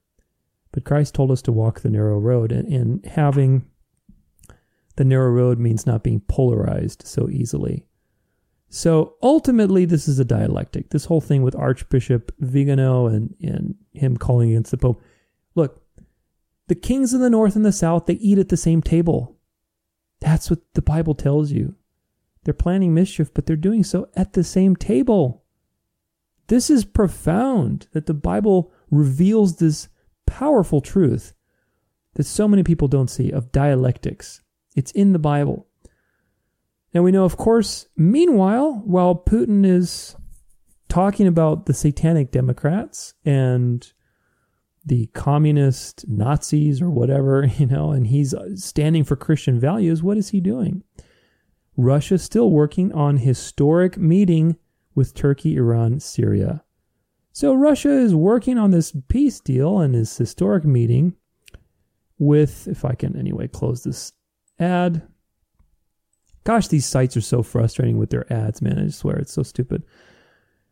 Peace deal with Iran, Syria, and Turkey. So, of course, these people are all antichrist system and their beliefs and the way they treat their people, they're completely antichrist. And yet Russia is working on a historic deal with them while also talking about the satanic communists and people who are basically, if you're satanic, you must be against Christ. Well, wait a minute. What about the people you are working a peace deal with? They reject Christ. The Ayatollahs, they're super corrupt. So he's lying to you that he's virtuous, and people are looking at Putin and saying, "Oh, this guy is the good guy." No, he's not. There are no good guys. There are people that look good, and there are people that are obviously evil. This is the dialectic. People who look good, remember, the devil can come as an angel of light. And there are people who look obviously evil, like Yuval Noah Harari, which is, again, he's there as a puppet to do his thing so that he pushes you into the light, the false light. This is an article we looked at previously in The Image of the Beast. This is called The Rise of the Religious Left. The president-elect and Reverend Senator herald the arrival of a new era in religiosity in American politics. American Christianity is and has always been a broad church. The same week that a band of Christian nationalists knelt and prayed before storming the Capitol building, shouting too at journalists with unintended irony, "Get the hell out of my way," a black Baptist preacher was elected on the left-wing platform of the U.S. Senate. In the same year the Democrats treated a Supreme Court nominee as a danger to democracy on the account of her Catholic faith, they elected the second Catholic president in U.S. history. Now, if you have eyes to hear and ears, or eyes to see and ears to hear, you will know that this is just another dialectic. Most of the Supreme Court is Catholic. The current president is Catholic. And of course, Trump says he's a Protestant, but he's Jesuit educated. He's surrounded by secret society members. All these people, they all eat at the same table. Separation is an illusion.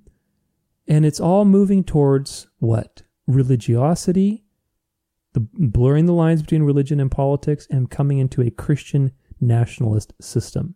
Again, if you think I'm crazy, watch the previous episodes on The Image of the Beast, on Babylon, learn your history. Look at all these things coming to a head. Today, the left is losing ground because of the dark. They're satanic Democrats. So now we're going to be the religious left. Now we're going to look just like you. So now there's both sides are religion oriented. Do you see what's going on? It's all moving from dark to light. In America, of course, you have the Great Awakening versus the Great Reset. We talked about it. The satanic Democrats. As if the Republicans are not satanic. No, it's the Luciferian Republicans. We want the Luciferian conservatives, not the satanic Democrats. Do you see what this is? Which side are you on? Are you a patriot or are you a traitor? Well, how about neither? I'm on the side of the gospel, that people should learn the truth and be saved before it's too late. Red versus blue, make your choice. Again, it's pushing at you constantly to polarize. Are you a sheep or a goat? That's another one I like. The Bible doesn't say sheep is a bad thing. In fact, to be a sheep is to be Christ's sheep, is to be a follower of Christ. Because you acknowledge that you have to submit your life to the sovereign God of the universe. But now it's sheep versus lions. You see, if you're a sheep, you're just a follower. You see how they inverted that? That's a satanic thing. Being a sheep is a good thing. I'm gladly and proudly to be part of Christ's sheep, to follow his word and do my best to follow his sovereign will. And ultimately, there's many mistakes that we make, but we submit our lives to Christ as our shepherd. We are a sheep, he's the shepherd. But if you're a lion, which, by the way, a lion is only used for Jesus. Only Jesus is the lion. But if you're the lion, what does that mean? You're like God, aren't you? See how this works? It's so fantastic and so profoundly cunning that if you don't have discernment, you get easily thrown off. You got to be a lion, not a sheep. All these people posting me, all the conservative friends I have, they're all posting memes. Lions, not sheep. What does lion mean? Lion means you're sovereign. You are the one that's making decisions. You're powerful. Do you see how that's man-centered and not God-centered? We don't want to be sheep. Well, yeah, that's the devil planting that seed in your mind so that you, again, can fall for the sovereign, that you're sovereign, for the lie as old as time. Lions, not sheep. No, sheep is a good thing. It's sheep, not goats. Don't be a goat, because the goats are the ones who reject Christ. And some of them will even say, Lord, Lord, open the door, because they looked Christian, but ultimately they were workers of lawlessness. But the religious left is coming up. You have the Luciferian spirit in this country that is moving, and it was founded on a Luciferian spirit. You have other things too, again, that are just so interesting. All these things are just little dialectics. Boston SatanCon prompts Catholics to respond with prayer and the gospel. I wonder if they gave them the true gospel or they gave them the Catholic version. But this is just so, you have this priest here with a crucifix, and he's just super determined, and he's like, yes, I'm fighting the dark side. He's an exorcist, and he's fighting the evil Satanists. Again, you have to look at this. Catholicism is Mystery Babylon. It is the counterfeit religion of sun worship and the occult worship that Satan created to ultimately one day serve himself. And it's already serving him anyway from all the things we looked at. But Catholicism is the light in this situation. In the obvious evil that's in your face is the dark. The dark is always the obvious. The light is the non-obvious component. The dark is designed to push you and point you to the light. Good cop, bad cop. The bad cop is in your face and he's pushing at you. SatanCon this year, people were ripping Bibles. It was just, again, it's just obvious evil. It's obvious evil. Like it's like anybody with any kind of education or awareness would say, yeah, that's evil. Okay, that's evil. But it's obviously evil, so that you revolt, and then when you see, oh, Catholics are responding to the God, well, they must be the good guys, right? And if you are not really reading the Bible, you don't really know your faith, then sure, yeah, let me align with them because they must be the good guys. There are no good guys. It's really just one side of the occult fighting against the other to pull you in to this duality, into this dance of death, not the dance of life, which is what we talk about here with the gospel, but the dance of death, which is ultimately to bring you about to submission to Lucifer and to a one world system. So this is what is happening here, and it's obvious if you have eyes to see. Now, meanwhile, you have Vatican confirms renewal of contested accord with China on bishops' appointments. So they have this accord with China.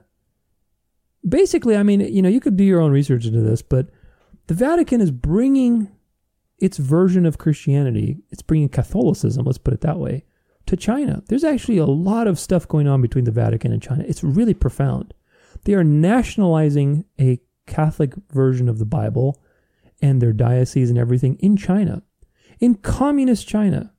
So communism, which was started by the Jesuits and represents the enemy to the church-state union, is actually serving a purpose. The nationalization of Catholicism in China is going to be a template for sure that will be used throughout the world. And this has already happened, and it's happening in many places in different ways. But again, it's a dialectic that secularism is the enemy of... There's no enemies. They're both on the same side. The enemy part is on the outside, and they have to play the game. But in the back, what's happening? It's being used to move along the agenda. Remember, these people worship the Kabbalah. They worship duality. They believe in dark to light, and so they are just ascending up their little Kabbalah tree. This side is dark, then it goes to the light. Then the light naturally goes back to dark, right? Just like you see the sun and the moon. God created the two lights in the sky. God created duality. And duality is a very beautiful thing. But when you try to use it to be like God, this is the problem. You watch the sun, what does it do? It comes out, it goes over the horizon and turns dark again. Light turns to dark, then dark turns to light. That's a natural thing you can observe. But in the occult world, this is what happens in their way of doing things. It goes dark to light, until finally you get to the capstone, which is the final system, the final result of all of this bouncing around, the final result of the dance of death. And we are actually close to that capstone. That's ultimately the thing. All these things are dialectics. The left and right is an illusion. In the United States, they have Antifa, which is, again, communism, versus what? What was the Antifa against? Stand with the police. That's another one I love.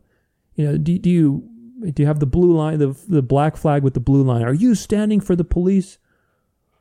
Of course, that's an emotional trigger designed to, which one are you? Are you with the obvious evil or are you with the good guys? Okay, first off, realize that all police in every city in the United States is ruled by Freemasons. They all have their own fraternal orders. The Fraternal Order of Police. Look into it. They're all secret societies. Now, of course, I'm not saying policemen are bad because they risk their lives.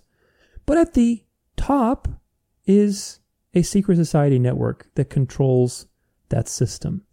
So again, it's who do you stand with? Do you stand with chaos and unmitigated evil, which again, Antifa was put forward by the same people controlling left and right through various channels?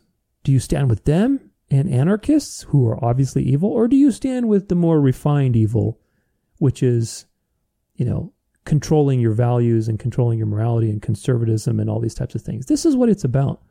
They use real people like real police officers. Again, who these people, they risk their lives for us. And I do support them in the sense that they're human beings and they shouldn't be treated with disrespect because they are, first and foremost, law enforcement, right? So you should be careful. You should be careful. But at the same time, this is a dialectic.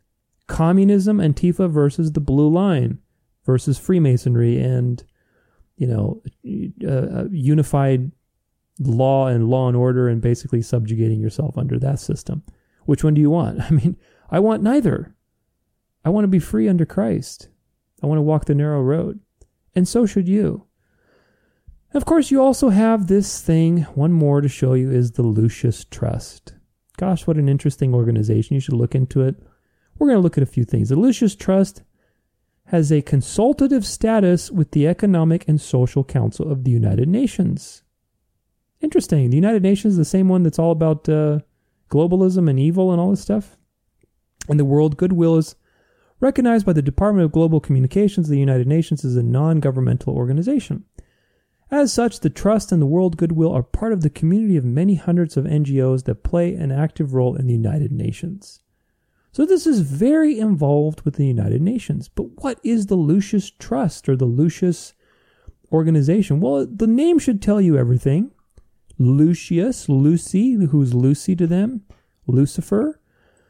But let's look at the World Goodwill, which is one of their subsidiaries. The time is long past when a line of demarcation can be drawn between the religious world and the political, economic, and social or scientific.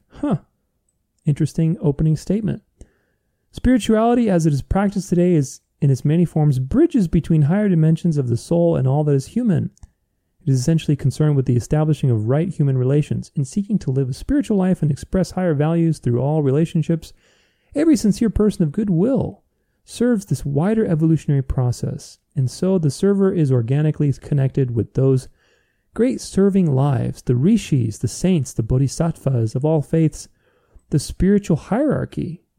I wonder who this spiritual hierarchy is. Is this some sort of clique that you got to be in? Maybe fallen angel worship? Let's see. In Alice Bailey's, there it is. In Alice Bailey's writings, the hierarchy is presented as one great community of consciousness. Hopefully your eyebrows are being raised by this point. It is said to be immersed in a quest to understand the mysteries of divine purpose and to hold that evolving understanding before humanity as a living reservoir of intelligent love. The divine plan. Gosh, I wonder whose divine plan it is. The working out of the universal ideas of the plan takes place as humanity responds to higher impressions of the wholeness and sacredness of life and strives to intelligently embody these insights into all areas of thought, activity, and relationships, economic, political, educational, legal, psychological, religious, and so on. Doesn't it sound like the Seven Mountain Mandate that we read in The Image of the Beast? Very interesting, huh? There is today a growing intuitive response to the ideas and principles of the plan as this living universal field of ideas and principles. At the same time, there is a natural awakening of the will to serve this vision and to take part in the great work of building through time a civilization of wholeness and right relations. All this stuff is just dragon talk that sounds so good if you don't have any discernment. But what is this Lucis Trust? This Lucis Trust is a New Age, theosophical, Luciferian, light world order type of organization, if you haven't caught on so far. Alice A. Bailey was a Luciferian. Flynn, if you remember how General Flynn basically plagiarized one of her speeches, praying to the sevenfold rays. Again, sevenfold rays, that's a Mithra thing, that's a occult Luciferian thing. The Statue of Liberty has 7 rays coming out of its head, and the threefold flame. All these things are about Lucifer. They are in love with the devil. They believe the devil is the light bringer. And so ultimately, what does this mean? Why did I decide to highlight this organization? This Lucis Trust is a very big deal. But you notice that they're very much on the light spectrum, right? They're all about consciousness and, goodwill and common good, right? and coming, into some fraternity, the great work, the plan, all these things sound so light and good. And yet, they are very in deep relations with the United Nations. Do you see how it's all just an illusion? How ultimately the same UN that's talking about eating crickets and rewriting the Bible with the AI and the Great Reset, they're in bed with the same people that are talking about global consciousness and, spiritual teachers and whatever, all this New Age mumbo jumbo that is designed to sound so good. It's all the same table, just like the Bible says. So this dark to light thing, dark verse light, is an illusion. It's designed to create movement and momentum to bring about the final agenda. They are playing God by using both sides. And of course, the light is a false light. It's the false light of Lucifer. It's not the true light of Christ. In World War II, the dark side won. And today, the light side, which is again the false light, they'll win. They're winning. The white hats are in control. Yeah, who wears a white hat? The Pope wears a white hat. There are no good guys in the military coming to save you. Jesus is the only one. And he is returning. He is coming to save the world. Who knows if we'll be alive by that point in time? Hopefully, maybe. But either way, there are no good guys in government. There's nobody working to save the world. We cannot save ourselves. This is the message of the Bible through and through. Anybody who believes this mumbo jumbo that humanity is working to create a beautiful utopia and we're going to have all these wonderful things has not read the Bible thoroughly enough to realize that the Bible is very pessimistic about the end. Not in the long term, because Christ will return, but in the short term. The things happening up until Christ's return are very pessimistic because there will be a one world system. Trump will probably return. I think Trump is their main man. There's too much not to be. I mean, there's so many things about Trump. I'm going to get into that because everybody's talking about Trump. But Trump is probably going to be their forerunner, the one who will take the torch. And when he comes back, everyone's going to froth at the mouth because Biden has been such an obviously evil and dark that the light of Trump is going to be so favorable. They're going to forget all about everything. The fact that he called himself the father of the jib jab. All the things that, look, I'm not going to get into this because Trump is just a hot topic. But ultimately, look, Trump is going to come back, or somebody will come back in his place, take the torch. People are going to be dying to have the light back. Of course, it's going to be the false light. Probably until then, there will be some more false flags, some more dialectics to push you and push you and push you so that when he comes back, it's going to be, oh yes, let's do this. Christian nationalism, a new world light order where the deep state's been defeated and now we're in this age of prosperity, but just really quick sign on the dotted line if you want to enter this age of prosperity. That's how it's going to work. Who knows how exactly it's going to play out, but it's going to seem great. It's going to seem that we've made it. But this is going to be the ultimate deception, and that is why I've made this episode. It's going to be the ultimate deception. So, next is going to be the Middle East. And the Middle East is a big topic. I've highlighted it in the episode on the Third Temple and how we talked about war in the Middle East with Israel and Islam. It's just all dialectics ultimately designed to bring in a peacemaker. The peacemaker. The Pope is the peacemaker. He's the one involved in all these little deals everywhere. But ultimately it's designed to create a solution, possibly even a false Christ. Because again, remember, the papacy had to create a false interpretation of the Bible in order to take attention off of itself as the Antichrist power, as the beast system. And of course, they had to read the Bible completely differently, and that's how people read it today. They believe that the third temple being physically rebuilt in Jerusalem right now, plans to rebuild it, is Bible prophecy being fulfilled. It's not. It's a false prophecy being engineered. And all these things that came together with Theodor Herzl, the father of Zionism, meeting with the Pope, and then you had, a couple decades later, you had the world wars, and basically then that forced the Jews to have their own place in Palestine, which, who founded that? That was the Rothschilds. And of course, Hitler was behind that too. He wanted the Jews to have their own place. He didn't want to destroy the Jews. And so all these things moved into another dialectic, and now you have the dialectic of Israel and Islam and the Third Temple, and oh my gosh, the Bible's being fulfilled because of these things. Or is it a false prophecy being fulfilled that is fooling the world to marvel after the beast? Just as the Bible does warn that people will marvel after the beast. So go watch those previous episodes with the Third Temple and Israel and to see how they are just false dialectics designed to move you in a particular direction. But let's look at a couple of headlines. This is from Vatican News, and it says, Pope and the Grand Imam, historic declaration of peace, freedom, and women's rights. Like they both care about women's rights. The document on human fraternity for world peace and living together. Gosh, it sounds so good, doesn't it? Again, fraternity is a buzzword. You got to watch out for that. Signed on Sunday, Monday afternoon in Abu Dhabi by Pope Francis and the Grand Imam of Al-Azhar Ahmed El-Tayeb is not only a milestone in relations between Christianity and Islam, but also represents a message with a strong impact on the international scene. In the preface, after affirming that faith leads a believer to see in the other a brother or sister to be supported and loved, this text is spoken of as a text that has been given honest and serious thought, which invites all persons who have faith in God and faith in human fraternity to unite and work together. Do you, hopefully by now you can kind of see through this stuff. Fraternity, again, look at how deceptive this is. Faith leads a believer to see in the other a brother or sister to be supported and loved.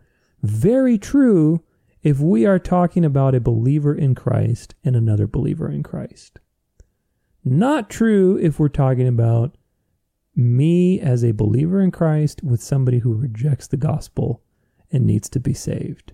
They are not my brother or sister. They are somebody who I can love and respect and show love to, but they are not a brother or sister. They need to be adopted so this can be the case. And again, they say, look at this, all persons who have faith in God and faith in human fraternity. I don't have faith in human fraternity. The Bible says that the heart is desperately wicked, that nobody can trust their own, heart, and basically we shouldn't lean on our own understanding. So why would I have faith in human fraternity? That's nonsense. But then they give you, again, all persons who have faith in God. Well, wait a minute. Are we talking about the God in Judaism, the God in Islam, the God in Christianity? Which God are we talking about? Do you see how this language is just so, again, it's just so deceptive if you don't see it. It's just, it's really crazy. But again, this is about the wound healing spiritually. We talked about the wound healing politically in 1929.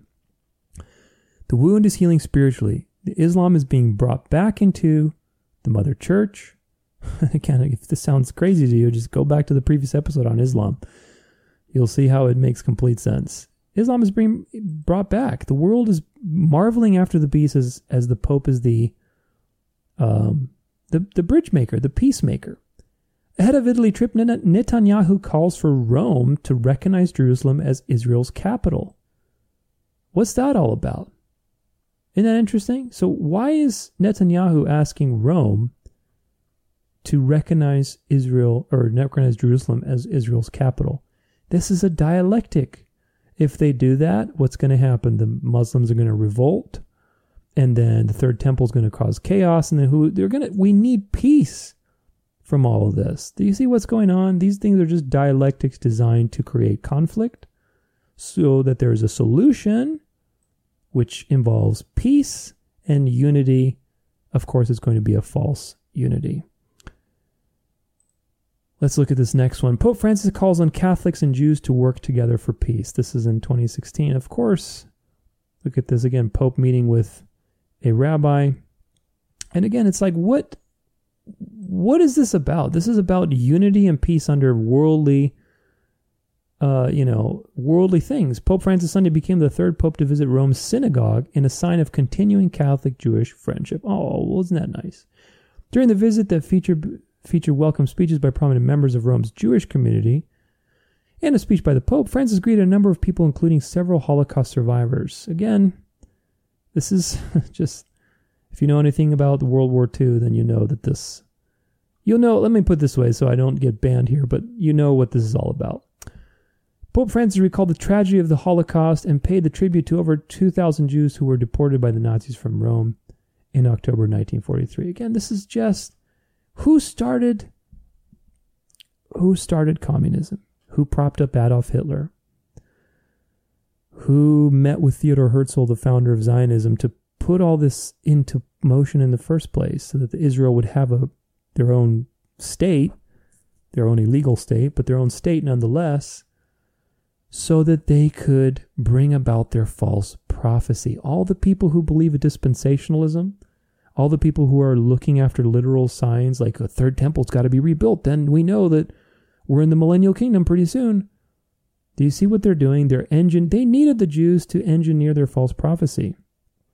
And so they created all these dialectics. And of course the Pope has great friendship with the Jews. What fellowship does light have with darkness?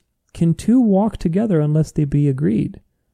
That's what the Bible says. How can you meet somebody if you don't agree on something? Now, of course, the Jews reject Christ, and the Pope, being the one who is supposed to represent the gospel, is saying, oh no, we looked at some of these articles of past, we don't, not today, but the Jews didn't crucify Jesus. The Jews didn't murder Jesus. He's washing away their hands. And if we remember correctly, Jesus was crucified by both Jews and Gentiles for a reason.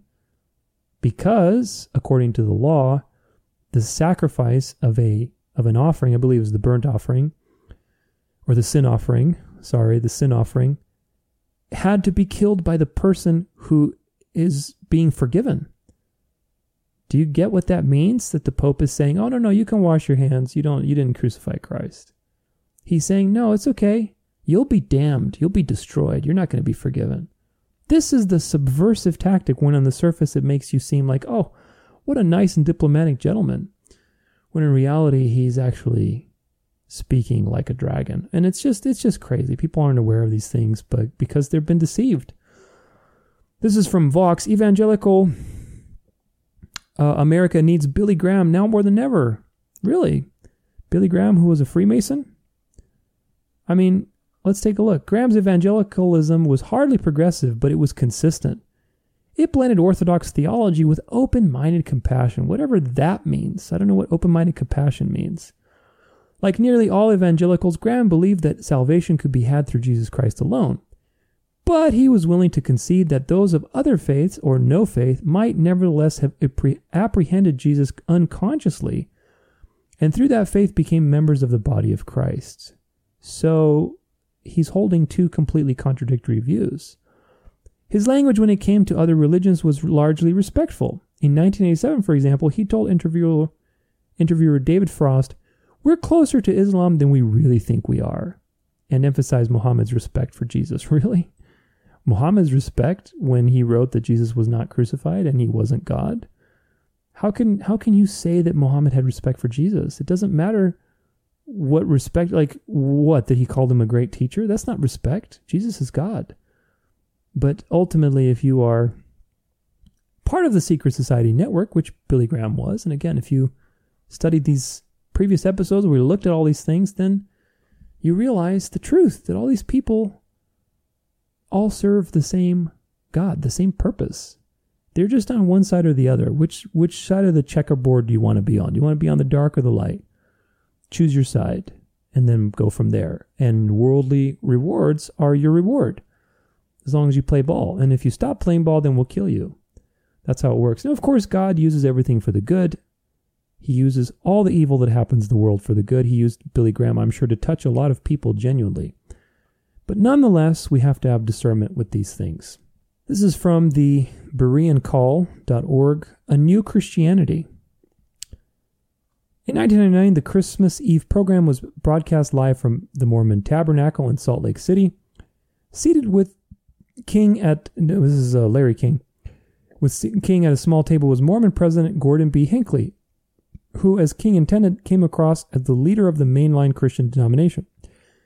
Behind them was the famous Mormon Tabernacle's choir, broad loft, gorgeously festooned in flowers, the massive organ towering above, and commercial breaks contained cuts of their choir singing Christmas songs with obvious sincerity. Oh my gosh, so nice.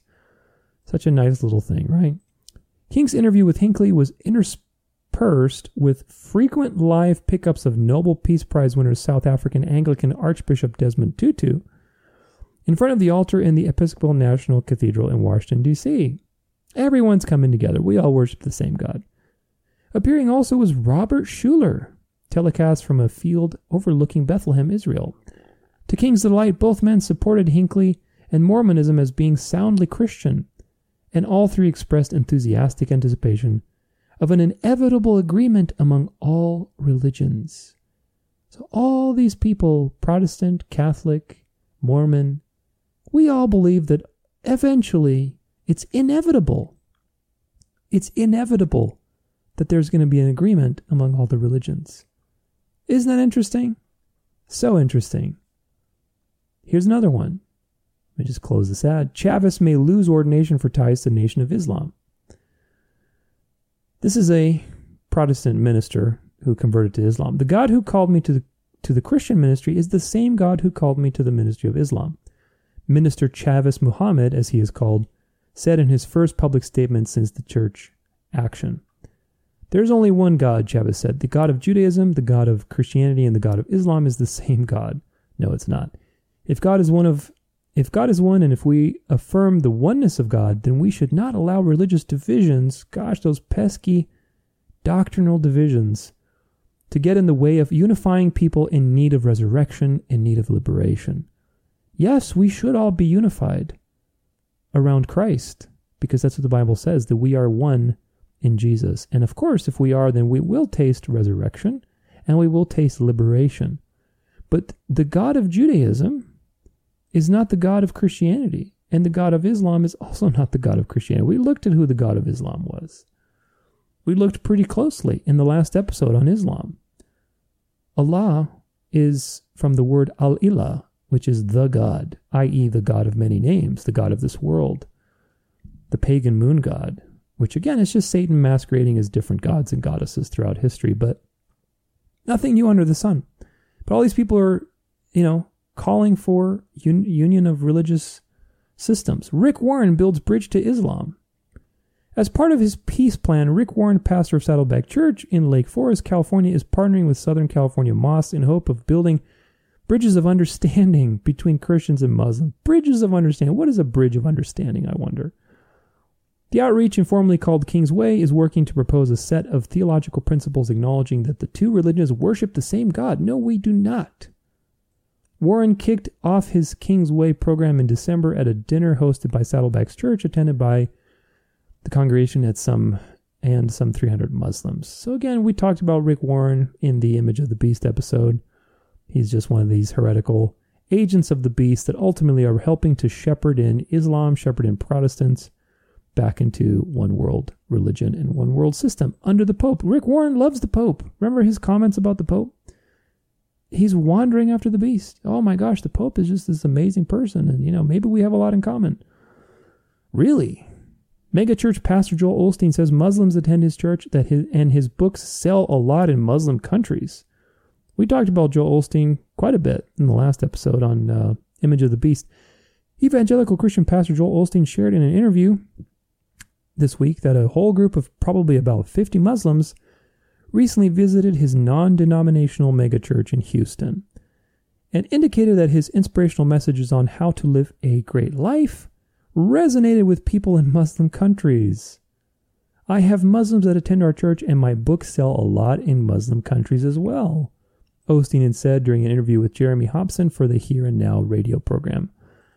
Joel Osteen, we talked about him and the prosperity teachings that he teaches and how he's leading people into a false gospel. And of course, he also met with the Pope because that's their reward. They get to be acknowledged and given power because they are serving the beast. He's a sly salesman, Joel Osteen. Every time he's asked about specific doctrinal things, he just swims around it with his nice, charming Southern accent.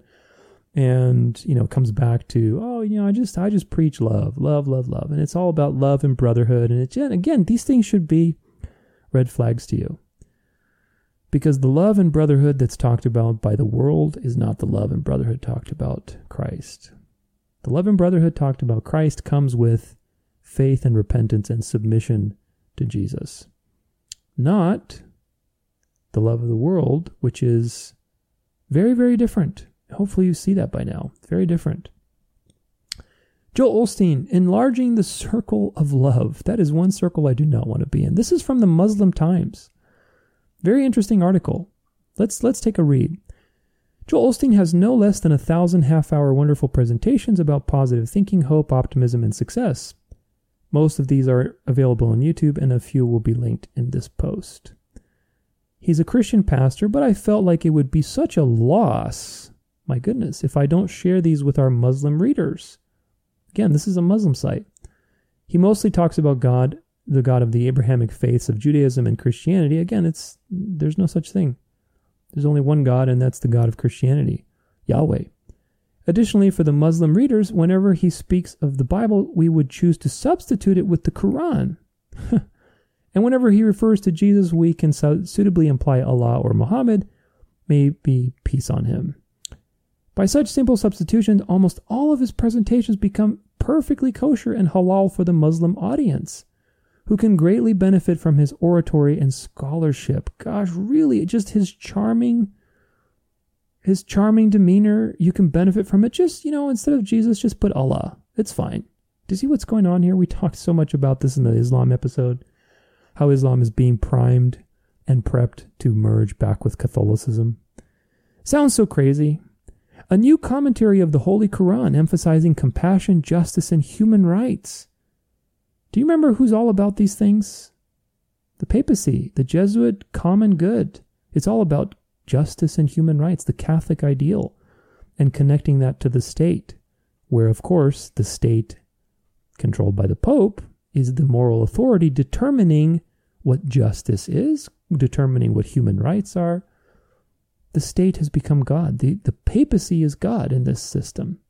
The one who judges good and evil, the one who tells you how high to jump, the one who tells you what's wasteful, the one who tells you what is social justice, what is appropriate. This is what it's going to. And Muslims are walking right into it because they have been primed from the beginning with Muhammad being a Catholic agent and Mary worship and everything we talked about in the last episode with Islam. It's all moving towards one world religion. Even the Adventists, Seventh-day Adventist pastor Dwight Nelson, says Allah is God and that Allah is the God of the universe. My goodness. In a sermon on December 11th, 2010, Dr. Dwight Nelson of Pioneer Memorial Seventh-day Adventist Church told the world on air 3ABN and via the internet that Allah is the name of the living God. Allah is the God of the universe. The sermon was titled Star Still Rising Over Islam and can be heard at, and you have the links here, you can check it for yourself. Pastor Nelson further told his listeners, never, it's a pretty intense statement, never embrace that Allah is the name of Lucifer or Allah is a demonic God. Really, he must know the truth, and he's trying to get you to not believe it. Allah is another name for Lucifer. Allah is the name for Al-Ilah, the God. And again, if you study it like we did in the last episode, which we did so thoroughly, please go check it out. Allah is not the God of the Bible. He is Lucifer. It's the name for the devil, the God of this world, the God of many names. And that was very clear. The Quran teaches the seeds of every divine truth. This is what Nelson said, that you and I embrace. No, it does not. Heretic. Dr. Nelson also refers to the Muslim God as the mighty spirit of Allah, which is taught nowhere, anywhere in the Bible. Absolutely heretical. Any SDA scholar who says that Allah is the name of the living God, Allah is the living God of the universe, needs to have his head checked and his right to ministry credentials questioned. Yes, I agree. So, look, I mean, it's just, these things, you could, like I said, you could spend 20 hours and still would not be enough to cover all these things. That's not the point of this episode. The point is to show you that all these dialectics of Islam, the Middle East, the pastors for Trump, the Protestants in America, it's all moving to where all roads lead to Rome. We talked about Catholics starting Islam. We talked about Catholics supporting Zionism. through Theodor Herzl. We talked about Catholics propping up Hitler, and Hitler moved the Jews to Palestine, where the Rothschilds funded it. You'll see pretty shortly that the Vatican and the Rothschilds are negotiating as well. So look, all these things have been engineered. Who has their hand dipped in both sides? The answer is Mystery Babylon. Who talked about America being the second beast? We talked about that. And the false pastors working for the Vatican like Rick Warren, Joel Osteen. We talked about all these things. Billy Graham, Rick Warren. There's so many. Ultimately, Kenneth Copeland. All of them are just false wolves in sheep's clothing that are designed to slowly work their agenda and poison people with false theology that is making them more susceptible to a cultural union of church and state. Again, if all this sounds crazy to you, go back to those episodes. You'll see all of them meet with the Pope. You'll see all of them the way they talk highly of the Pope. They're pushing the charismatic agenda, which again, Catholics created charismatic, the mother of abominations. Evangelicals are reuniting with the beast. They say the protest is over. Islam is reuniting, and they will reunite. The Middle East is designed to bring about a false miracle of peace. All these dialectics of conflict. Oh, what's happening in the Middle East? The Third Temple. Oh my gosh, the Hamas launched some rocket. Everybody's attention is on Israel. Tiny little useless country in the middle of the Middle East that has been artificially put there by the Rothschilds, designed to take your attention off of the beast system because you're looking at Israel.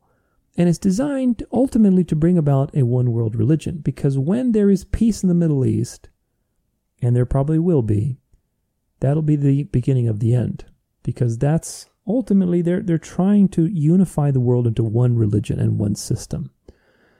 And that's going to happen, and that's why they have all these dialectics with the Third Temple. It's not Bible prophecy being fulfilled. Not in the way you think it is, at least. It's a dialectic designed to bring about a one-world system. Now, we have two more things. This next one is climate change. And of course, I'm not going to spend too much time on this because you're probably already familiar with that dialectic. But again, look at this stuff. COP26 did not go far enough. It's time to take the Pope Francis approach to climate change. I wonder what that approach is all about. The COP26 climate summit in Glasgow was a tale of two cities. This is very interesting, guys. Listen to this. One afloat on bold pledges and new promises, the other one sinking under the weight of Greta mania and the chants of blah, blah, blah from the followers of the Swedish environmental activist Greta Thunberg. Not even Barack Obama's celebrated oratory or a surprise U.S.-China cooperation pact could reconcile the differences. So you have this dialectic between the liberals, Greta Thunberg, and somebody else. Let's see. To better understand the contrast, another key word, contrast between what? Between dark and light. We can explore another pair of cities, Paris, where a climate accord was hammered out in 2015, versus Rome and its body of Catholic thought. Oh my goodness, this is just too good. They reveal vastly different perspectives on climate change. So you have Paris, which is the home of what? The French Revolution, where you have atheism, liberalism, communism came out of it. Everybody's talked about the Paris Accord being so horrible. But then you have Rome, which is supposedly the light of reason on this matter. We got to go with the Pope Francis approach. Do you remember how Rome was Babylon, king of the north? Paris is secularism, Egypt, king of the south. Do you start to see how this is all working together? Paris is the big bad boogeyman of climate accord that's just terrible. We don't want Greta Thunberg. We want the Pope's opinion on climate change. Do you see how they work together? It's pretty profound how they tie these two things together to basically manipulate people into their agenda. This is Big Earth Energy. A new era of nature spirituality is here. A few months ago, Colleen Kane realized she was falling out of touch with her spiritual side of life. She felt lost. For her, reviving it meant drawing closer to the earth. So Kane, 28, revived practices she had started but set aside earlier in her 20s. And she added new ones, checking an astrology newsletter And doing rituals outside during new and full moons, this is pagan stuff. Meditating with crystals, looking for ways to integrate with and be guided by ancestors who she believes have passed on through a mysterious energy that binds all living things. This is pagan worship witchcraft. There are no ancestors guiding you. These are demons. Look at this. Why paganism and witchcraft are making a comeback. All this is going to tie into climate change. You'll see how. Look at these people. They're all Wiccas, and no, we're white witches, not dark witches. You're still a witch. Whether you're Wicca or you're, a black witch or a white witch, doesn't matter. Paganism and witchcraft are making a comeback. There's no such thing as good paganism. Beware the New Age, Vatican tells flock. Let's see how this ties into it. The Vatican is to urge Catholics to resist experimenting in cranky alternative lifestyles in an attempt to prevent its flock being led astray by the growing popularity of New Age spiritualism. Interesting how there's an enemy to the again, it's, look, let's take a break here. The real enemy to Babylon is the gospel. That's the real enemy. If you see an enemy that Babylon is highlighting for you, like the New Age or secularism, very much it is a dialectic. It's designed to wiggle its way around and basically point back to Babylon in some shape or form. It's not because Babylon actually sees New Age as an enemy. Babylon is Antichrist. As long as you're not worshiping the gospel, they could care less. But it does want world power, and it will integrate New Age spiritualism into its ideas. But again, watch the dialectic. On one side, it says, beware the New Age. The Vatican tells you can't do these things. You can't be, watch out for this pagan stuff. But now let's read Laudato Si, which is the famous encyclical by Pope Francis about all this earth worship. How does it begin? Praise be to you, my Lord. In the words of his beautiful canticle, St. Francis of Assisi reminds us that our common home is like a sister with whom we share our life and a beautiful mother who opens her arms to embrace us. So they're personifying the earth. Praise be to you, my Lord, through our sister, Mother Earth, who sustains and governs us and who produces various fruit with colored flowers and herbs. So, wait a minute. On one side, they're saying, beware the New Age practices. Don't do that. On another side, the Pope Francis approach to climate change, which was mentioned in that previous article, is Laudato Si. It's this encyclical. And what does Laudato Si say? Oh, it says Mother Earth. We have an embracing mother, and she's caring for us, and Mother Earth is a pagan thing. It's feminine divinity and sacred feminine and fertility worship, all this kind of stuff. It's pagan. So one side they're telling you don't be pagan. On the other side they're saying no, be pagan in our way. Do it through our method. Do you see what's going on here? Again, it's dialectics. All these are dialectics. But I want to introduce you to an interesting article written by Helena Blavatsky. If you remember her, she was the grandmother of the New Age movement. Very influential figure, total Luciferian. But what does she say? Theosophy or Jesuitism? She opens this with the quote from Joshua. Interestingly enough, choose you this day whom you will serve, whether the gods which your fathers served that were on the other side of the flood, or the gods of the Amorites.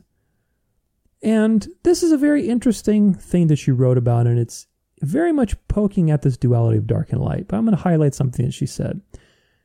Therefore, the present opportunity is taken to state once for all the views which theosophists and occultists entertain with regard to the Society of Jesus. So what does the Luciferians think about the Jesuits? At the same time, all those who are pursuing in life's great wilderness of vain, evanescent pleasures and empty conventionalities an ideal worth living for are offered the choice between the two now once more rising powers, the Alpha and the Omega, at the two opposite ends of the realm of the giddy, idle existence, Theosophy and Jesuitism. So she's saying, which one do you want? Are you going to take the red pill or the blue pill? Do you see how this works? Do you want Theosophy, which is the light of Lucifer, or do you want Jesuitism, which is the dark? Watch what she says. For in the field of religious and intellectual pursuits, these two are the only luminaries, a good and an evil star, truly glimmering once more from behind the mists of the past and ascending on the horizon of mental activities. They are the only two powers capable in the present day of extricating one thirsty for intellectual life from the clammy slush of the stagnant pool known as the modern society, so crystallized in its cant, so dreary and monotonous in its squirrel-like motion around the wheel of fashion. Really, they're the only two powers that can liberate you? No, I beg to differ. There's only one power, and that's the power of the gospel. But moving on. Theosophy and Jesuitism are the two opposite poles, one far above and the other far below, even that stagnant marsh. Both offer power, one to the spiritual, the other to the psychic and intellectual ego in man. The former is the wisdom that is from above, pure, peaceable, gentle, full of mercy and good fruits, without partiality and without hypocrisy, while the latter is the wisdom that descendeth not from above, but is earthly, sensual, devilish. One is the power of light, and the other that of darkness. So, very important text here from the grandmother of the New Age movement. She recognized that the New Age is the light, the Jesuits are the dark. They're both on the same spectrum. Now, we know that God doesn't have duality within him. He created duality in the world. Things are dualistic, but he doesn't have duality in him. There's no darkness in God, so there's no opposite of God. God is not on a spectrum where there's an opposite to him. Okay, the devil and God are not on the same spectrum. God is the creator, the devil is a created being. So this dark to light is on the same spectrum. They're on the same snake. One head is a black snake, one head is a white snake. This is what you have to realize. And the more you look into this, the more you realize it's just games. They're just one snake with two heads. Liberating Theosophy from Jesuitism. A Few Reasons to be Confident About the Future by Carlos Aveline. Very interesting article here as well. One can see three main periods in the history of modern theosophical movement, of which the third period is still waiting to be awakened into proper action. Really, I think it's awakening now. That would be my guess with the Great Awakening. The first period took place between 1875 and 1891. During it, the seeds of future universal brotherhood were planted in the good soil of an ailing civilization. There's that term brotherhood again, which the Pope uses too. That initial moment was blessed with the direct assistance given by a number of high initiates from around the world. Some of them living in mountains and caves. There's again caves and pagans. They love their caves. Others linked to the Greek-Egyptian traditions or to the ancient schools of esoteric wisdom in Southern and Northern America. The second period is probationary. It brought about the dying of the planted seeds during the silent and invisible process of germination. It corresponds to the difficult period during which the weeds of pseudo-theosophy and Jesuitic ritualism dominated most of the theosophical topsoil. It is not over yet, so the dark wasn't over yet. The third phase corresponds to the healthy growth of the seedlings of universal brotherhood in direct contact with sunlight. There again, the light. Whose light is that? I wonder. They worship the sun, and of course that's worshiping Lucifer. It can fully develop only after the uprooting from the theosophical ground of the top-down priestly structures based on blind belief. Again, there's dialectics between theosophy and Jesuitism. In the first part of the 21st century, the movement seems to be somewhere in the transition between phase 2 and phase 3. An understanding of theosophical philosophy is enough for the student to see that he can rely on the success of the present transition. They will be successful in reaching their capstone of a light world order. What you're seeing now with the communists and everything, World Economic Forum and globalism, deep state, this is the dark world order. That's not going to happen. It's going to be a light world order because remember, the Bible says that it'll be like the days of Noah. People will be eating and drinking and giving in marriage. Why? Because they've taken the mark. Life is going to be good for them. It's going to be an abundant, seemingly abundant, great society to live in. But it's going to come at the ultimate price. And this is the deception. The dark world order, the communist agenda 2030, this is not what you think it is. I'm sure they have an agenda, but it's not going to play out like some communist system. It's going to be a nationalist, religio-political system because this is what the Bible says it's going to be. Theosophy, the Jesuits and the Roman Catholic Church. another interesting thing. We cast our gauntlet at the dogmatic theologians who would enslave both history and science, and especially at the Vatican, whose despotic pretensions have become hateful to the greater portion of enlightened Christendom. This is H.P. Blavatsky. Again, she's major Luciferian Satanist. Who's enlightened Christendom? Who's enlightened in that Christendom? Is she talking about maybe people like Thomas Jefferson who rejected Christ, found their own, Christian version of the Bible? The Jesuits have practiced not only occultism, but black magic in its worst form, more than any other body of men, and to it they owe in large measure their power and influence. H.P. Blavatsky, Theosophy or Jesuitism, the article that we just read. So you are looking at a very profound statement here. We looked at a lot of quotes about the Jesuits, but this one tells you something very profound. And it's from somebody who is a Lucifer, who's a Satanist, who worships the devil, who's saying, look, this organization has used black magic more than any other organization in the world to gain power. That's a pretty striking statement from somebody who openly embraces Lucifer, don't you think? So what do we make of this? Well, climate change is just another dialectic to unite people around the beast, using nature, Mother Earth. The New Age seems like it's in opposition to the Catholic Church, but again, papacy is going to bring in all of these people under the banner of taking care of Mother Earth. We all have the same God. We have to prevent climate change. We have to prevent wastefulness. We have to get in tune with the environment. And let's spin it a little bit with, add God in there a little bit to make it seem good. But it's ultimately going to be about control. They'll bring all these pagans into control because that's what Constantine did.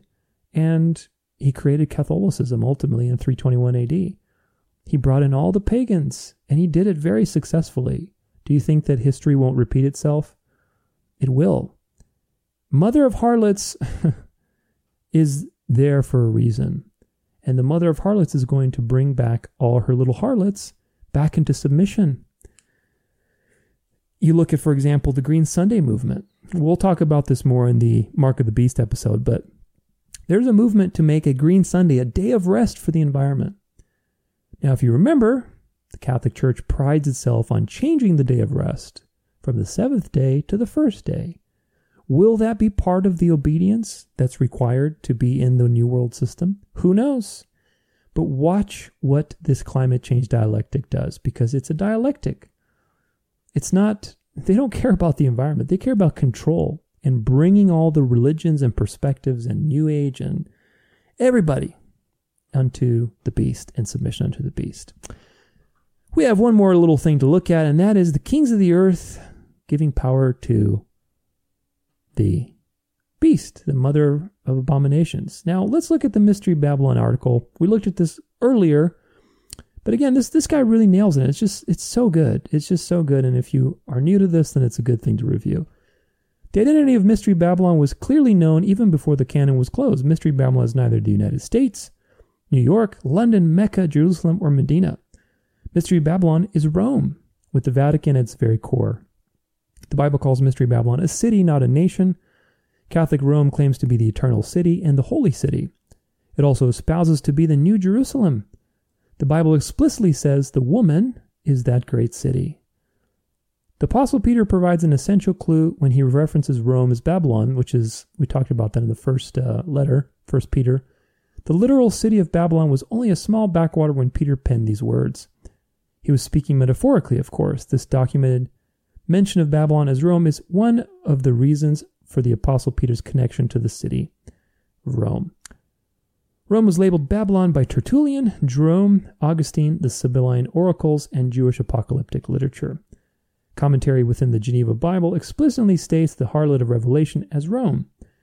It is seen as a second Babylon because, like the first Babylon, Rome was responsible for the destruction of Jerusalem. Babylon is also found as a name for Rome in the Apocrypha. So, Mystery Babylon is Rome, very clearly so. Now let's look at this. Pergamos, Satan's throne. Mystery Babylon harkens back to the Babylonian Empire. When Babylon was destroyed, Satan needed a new epicenter to disseminate his lies in the earth. The capital of cultism shifted from Babylon to Pergamos, which is modern Turkey, in the years prior to John's revelation. It was here that the altar of Zeus, which in Latin is Jupiter, or the Greek Saturn, Kronos, referred to as Satan, Satan's seat in Revelation 2, was very prominent in the city. Masonic writer Robert McCoy reveals that Baal was the Saturn of Greece and Rome. Helena Blavatsky also confirms that Saturn is Baal. We looked at that. Saturn was also the Egyptian god Set, and of course all these things tied to Allah as well. It's again the god of many names. This altar to Satan, under the many monikers, now resides in Berlin for anyone who cares to pay the museum admission fee. Carl Humann discovered it in 1864, transporting it brick by brick to Berlin in 1930. Although Satan's throne made it to Germany, the apostate religious system took a more circuitous route, finally ending up in Rome. Adolf Hitler, who was a Catholic, used his altar's design for his backdrop at the Nuremberg Nazi Congress rally in 1935. Barack Obama also chose a similar design for his DNC convention in Denver. These people worship the occult, and they know the truth of what these things represent. They do it in plain sight. The migration of Mystery Babylon. Mystery Babylon set up a pontiff in Rome, which became the priesthood. It was always the desire of mystery religions to control both the political and religious realms. This desire reached full fruition when the Romans accepted the pontiff as a leader. Julius Caesar was made a pontiff, Pontifex Maximus, of the Babylonian order in 74 BC. Thus, the first Roman emperor became the head of the Babylonian priesthood, and Rome the successor of Babylon. This is what it's all about. And you have a little map here, Babylon to Pergamos to Rome. Interesting how that works, doesn't it? I mean, it's just so fascinating if you learn your history. And of course, it's a great article on how Mystery Babylon and who it is. We have a whole episode on this, but you have one thing I want to highlight in this was something actually more poignant to this whole kings of the earth giving their power. The New World Order is birthed. On September 17th, the Club of Rome published a highly confidential report called The Regionalization and Adaptive Model of the Global World System, which was sent to the power elite of the world to be implemented. The document reveals that the club was dividing the world into 10 political economic regions, which it refers to as kingdoms, or horns in our study passage. Of course, they're studying as well. The Club of Rome during the early 70s launched the framework for the coming one world government, which is now in full swing under the guise of Agenda 2030, carbon credits, global warming initiatives, New Age, Earth-centric worship, ecumenism, spearheaded by the World Economic Forum, closely monitored by the Vatican and her minions. What is the point of this? The point is that they divided the world into 10 kingdoms. And again, you can look this presentation up, but it's, you've got USA and Canada as one kingdom, Russia and Europe is one of the kingdoms, China, all these different, there's 10 kingdoms. And this is exactly what the Bible predicted. The 10 horns that basically on the beast, and they will give their powers, the kings of the earth will give their power to the beast. And so why is this interesting? Because there's so many things happening in the modern day. This is from 2020. Dangerous. I told you this article about the Vatican, the Rothschilds. Dangerous alliance of Rothschilds and Vatican of Francis. Holy moly, the most globalist and interventionist pope since the Crusades of the 12th century has formalized an alliance with the largest figures in global finance, led by none other than the noble banking family, the Rothschilds. The new alliance is a joint venture they call Council for Inclusive Capitalism with the Vatican. You love how they use these words. I mean, they sound so good. The venture is one of the more cynical and, given the actors, most dangerous frauds being promoted. So basically, they have a venture that is, the kings of the earth are giving, what are they doing? They're giving their power to the beast. You're going to see this over and over again. Pope urges all religions to unite for peace and justice. Pope Francis urged members of all religions and those belonging to no church on Wednesday to unite to defend justice, peace, and the environment. There it is again. Let's defend Mother Earth. And not to allow the value of a person to be reduced to what he produces and what he consumes. Oh, of course, it sounds just so noble, but it has nothing to do with the gospel. This is a social justice gospel. And again, you see him here pictured with the Orthodox patriarch. I don't know which one it is, but they're both smiling. Of course, one world religion. This is, look, they know their history. This Orthodox patriarch smiling and shaking the Pope's hand. Behind this smile is There's so much going on here. They know the persecution that the papacy brought upon the Orthodox. And like we read, the fall of 204, they know the history. They know that they brought them communism and murdered millions of people as a result of leaving the church and cursing the Pope. So they know what's going on. And so the Pope is smiling and saying, yeah, you know who's in control. And the Orthodox Patriarch is smiling and saying, yep, I know who's in control. Don't worry, we'll bow down pretty soon. This is what's going on in these pictures. You have to know your history. I mean, it's just crazy. Pope Francis urges Iraq's Muslims, Christians to unite for peace. Pope Francis traveled to the ancient city of Ur in southern Iraq to reinforce his message of interfaith tolerance. Isn't that funny? Remember what they say about religious freedom in countries where there's not a lot of Catholicism? Remember that? Well, this is exactly what's happening here. Interfaith tolerance is just religious freedom, which means we need more Catholics and Catholic influence in this part of the world. Because if there were, they wouldn't be doing that.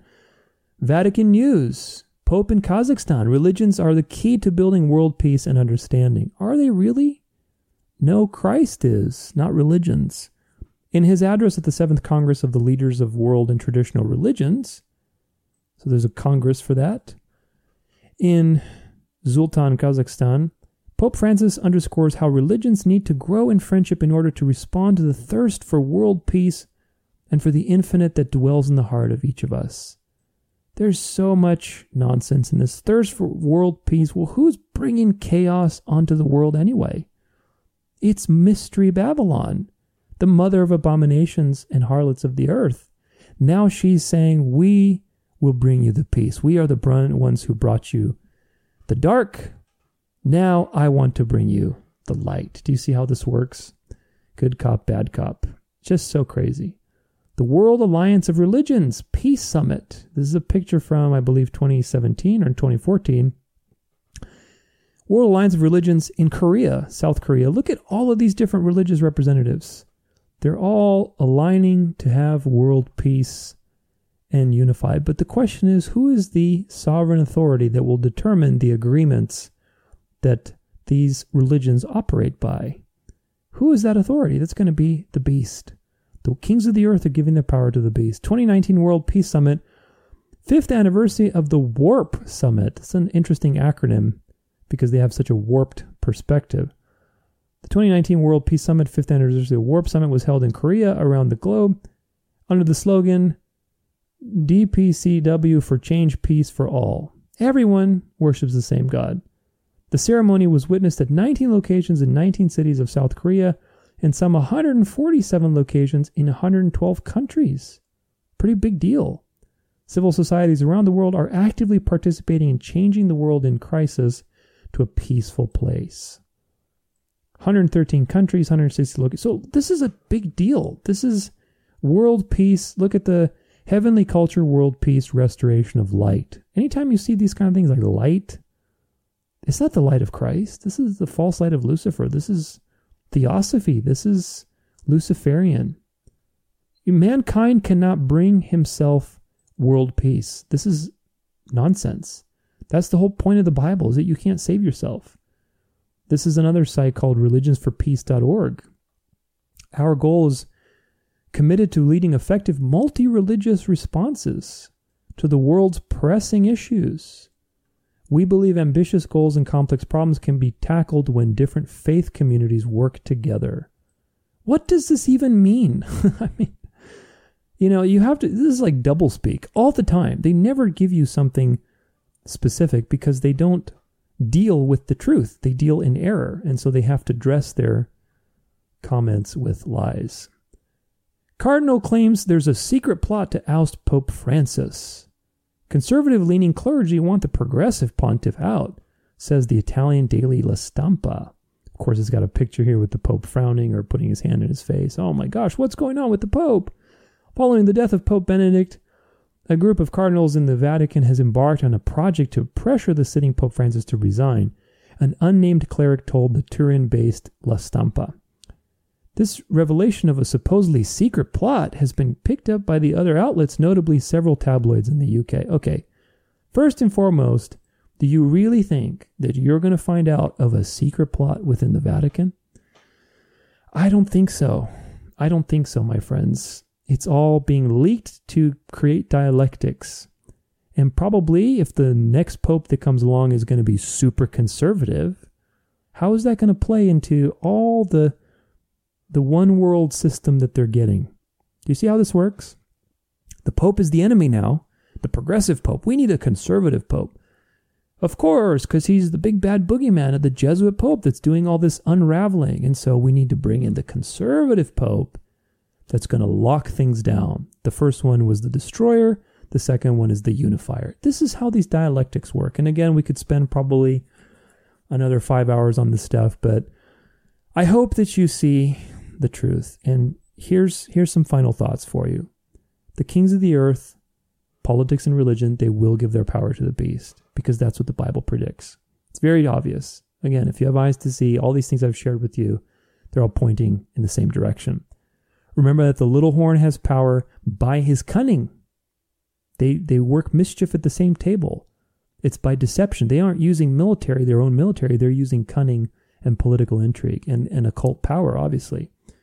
There's going to be one world religion, one world government, and that's unstoppable. But that government is a light world order. It's not the deep state.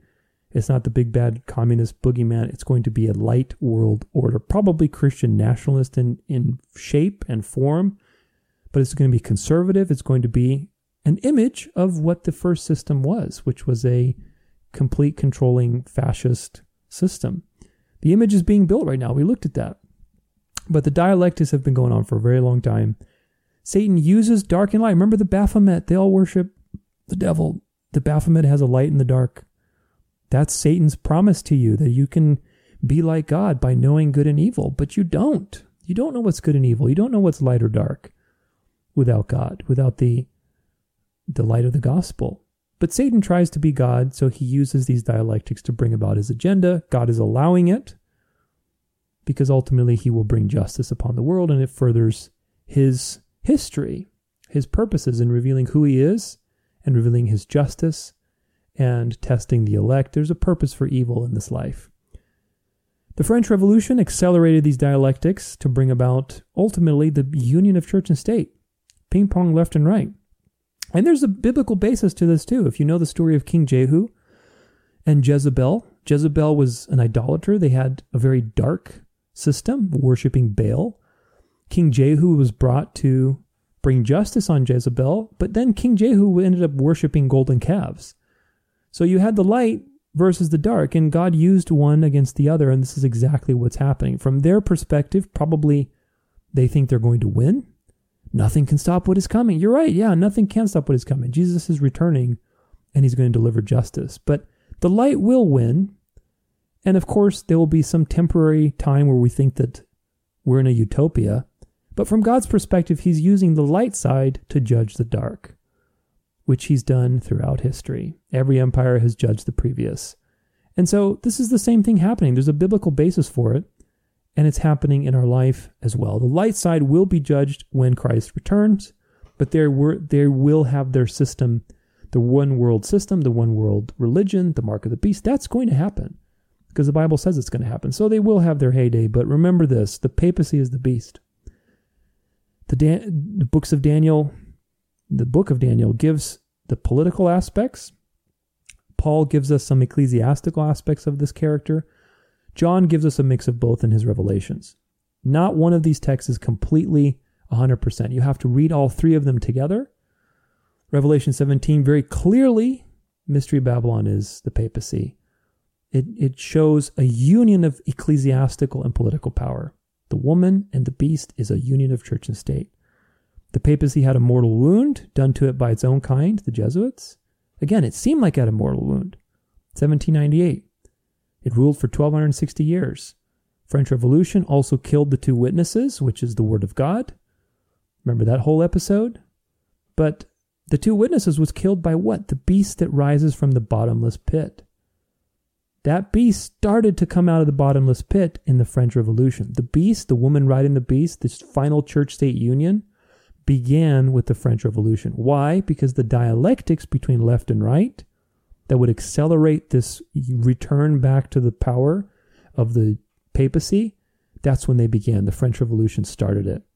secularism, atheism versus religion and conservatism, the light versus the dark. That dialectic is part of this woman riding the beast and the beast that came out of the bottomless pit. So it all fits together so beautifully. It really is. The final beast arose in 1798 during the French Revolution. And all these things that we've been talking about, like communism, liberal versus conservative, Israel, as a state versus Islam, with dispensationalism and Abrahamic Accords and the Abrahamic family house and the Islam being brought back into Catholicism, climate activism, Protestant charismatic movement, all these things, man, it's really profound. I know this has been a very long episode, but it's so profound to see all these threads. You cannot move to the right or to the left. You are surrounded by threads that are pushing you or pulling you to move to the right or to the left. We're seeing all of these things come to a head, and they will come to a head with the solution being world peace and unity under someone. Now that someone can be the Pope, the papacy, or it can even be a false Christ that they may try to create with an appearing of Satan as an angel of light, obviously, and people will believe, because of the third temple and because of all these things that I've shared with you, that we are in the millennial kingdom. And of course, that if you are an enemy of the false Christ, then you have to be trodden underfoot, because he has to rule while his enemies are under his feet. But if you believe that that's a future reality, then when the false Christ comes, those who actually believe in the real Christ will be the enemies. Do you see how this all plays out? The real millennium is now. The enemies under Christ's feet are Mystery Babylon. And when he returns, he delivers the kingdom to God the Father. The last enemy to be destroyed is death. There are no more enemies. He ushers in eternity. So if they try to do a counterfeit reign, a millennial reign, a counterfeit Christ, that may be part of it. That's worst case scenario. Least case scenario, kings of the earth will give their power to the Pope. He'll be the main peace mediator, and there'll be some sort of Christian nationalist system throughout the world that's exported. It'll probably start in the United States, and it'll be exported to the rest of the world. But I want to leave you with this. 1 Thessalonians 5, verse 3. For when they say peace and safety, then sudden destruction cometh upon them as travail upon a woman with child, and they shall not escape. So when they say peace and safety, you know that that's a big problem. All these people talking about world peace, that we can bring enlightenment and peace and whatever else to us, is they're being deceived by the devil. And when they say peace and safety, when finally they say peace and safety, we have our world peace under Lucifer, we've won. That's when judgment is going to come calling down. So you want to be on the right side of history.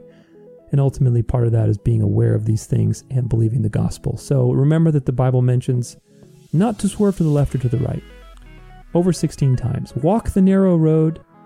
See beyond left and right. See beyond the dialectic. God is the truth. They can't unite around Jesus. So they always have to pick some angle, whether it's the earth or Abraham or Mary or the Holy Spirit or the family or the brotherhood. All these things are just snake talk to seduce you into worshiping the beast. So, long episode today. I hope it's been a resource, though. Hope it's been a resource for you. I hope it's blessed you. I hope ultimately that it's helped you wake up from this spell. I certainly was caught in it myself, and I know how deceptive it can be, but many people are being deceived. And up next will be people who are conservative. They will be deceived by the false light. And I hope that more people will wake up to this truth. Until next time, take care, take it easy, stay healthy, and God bless.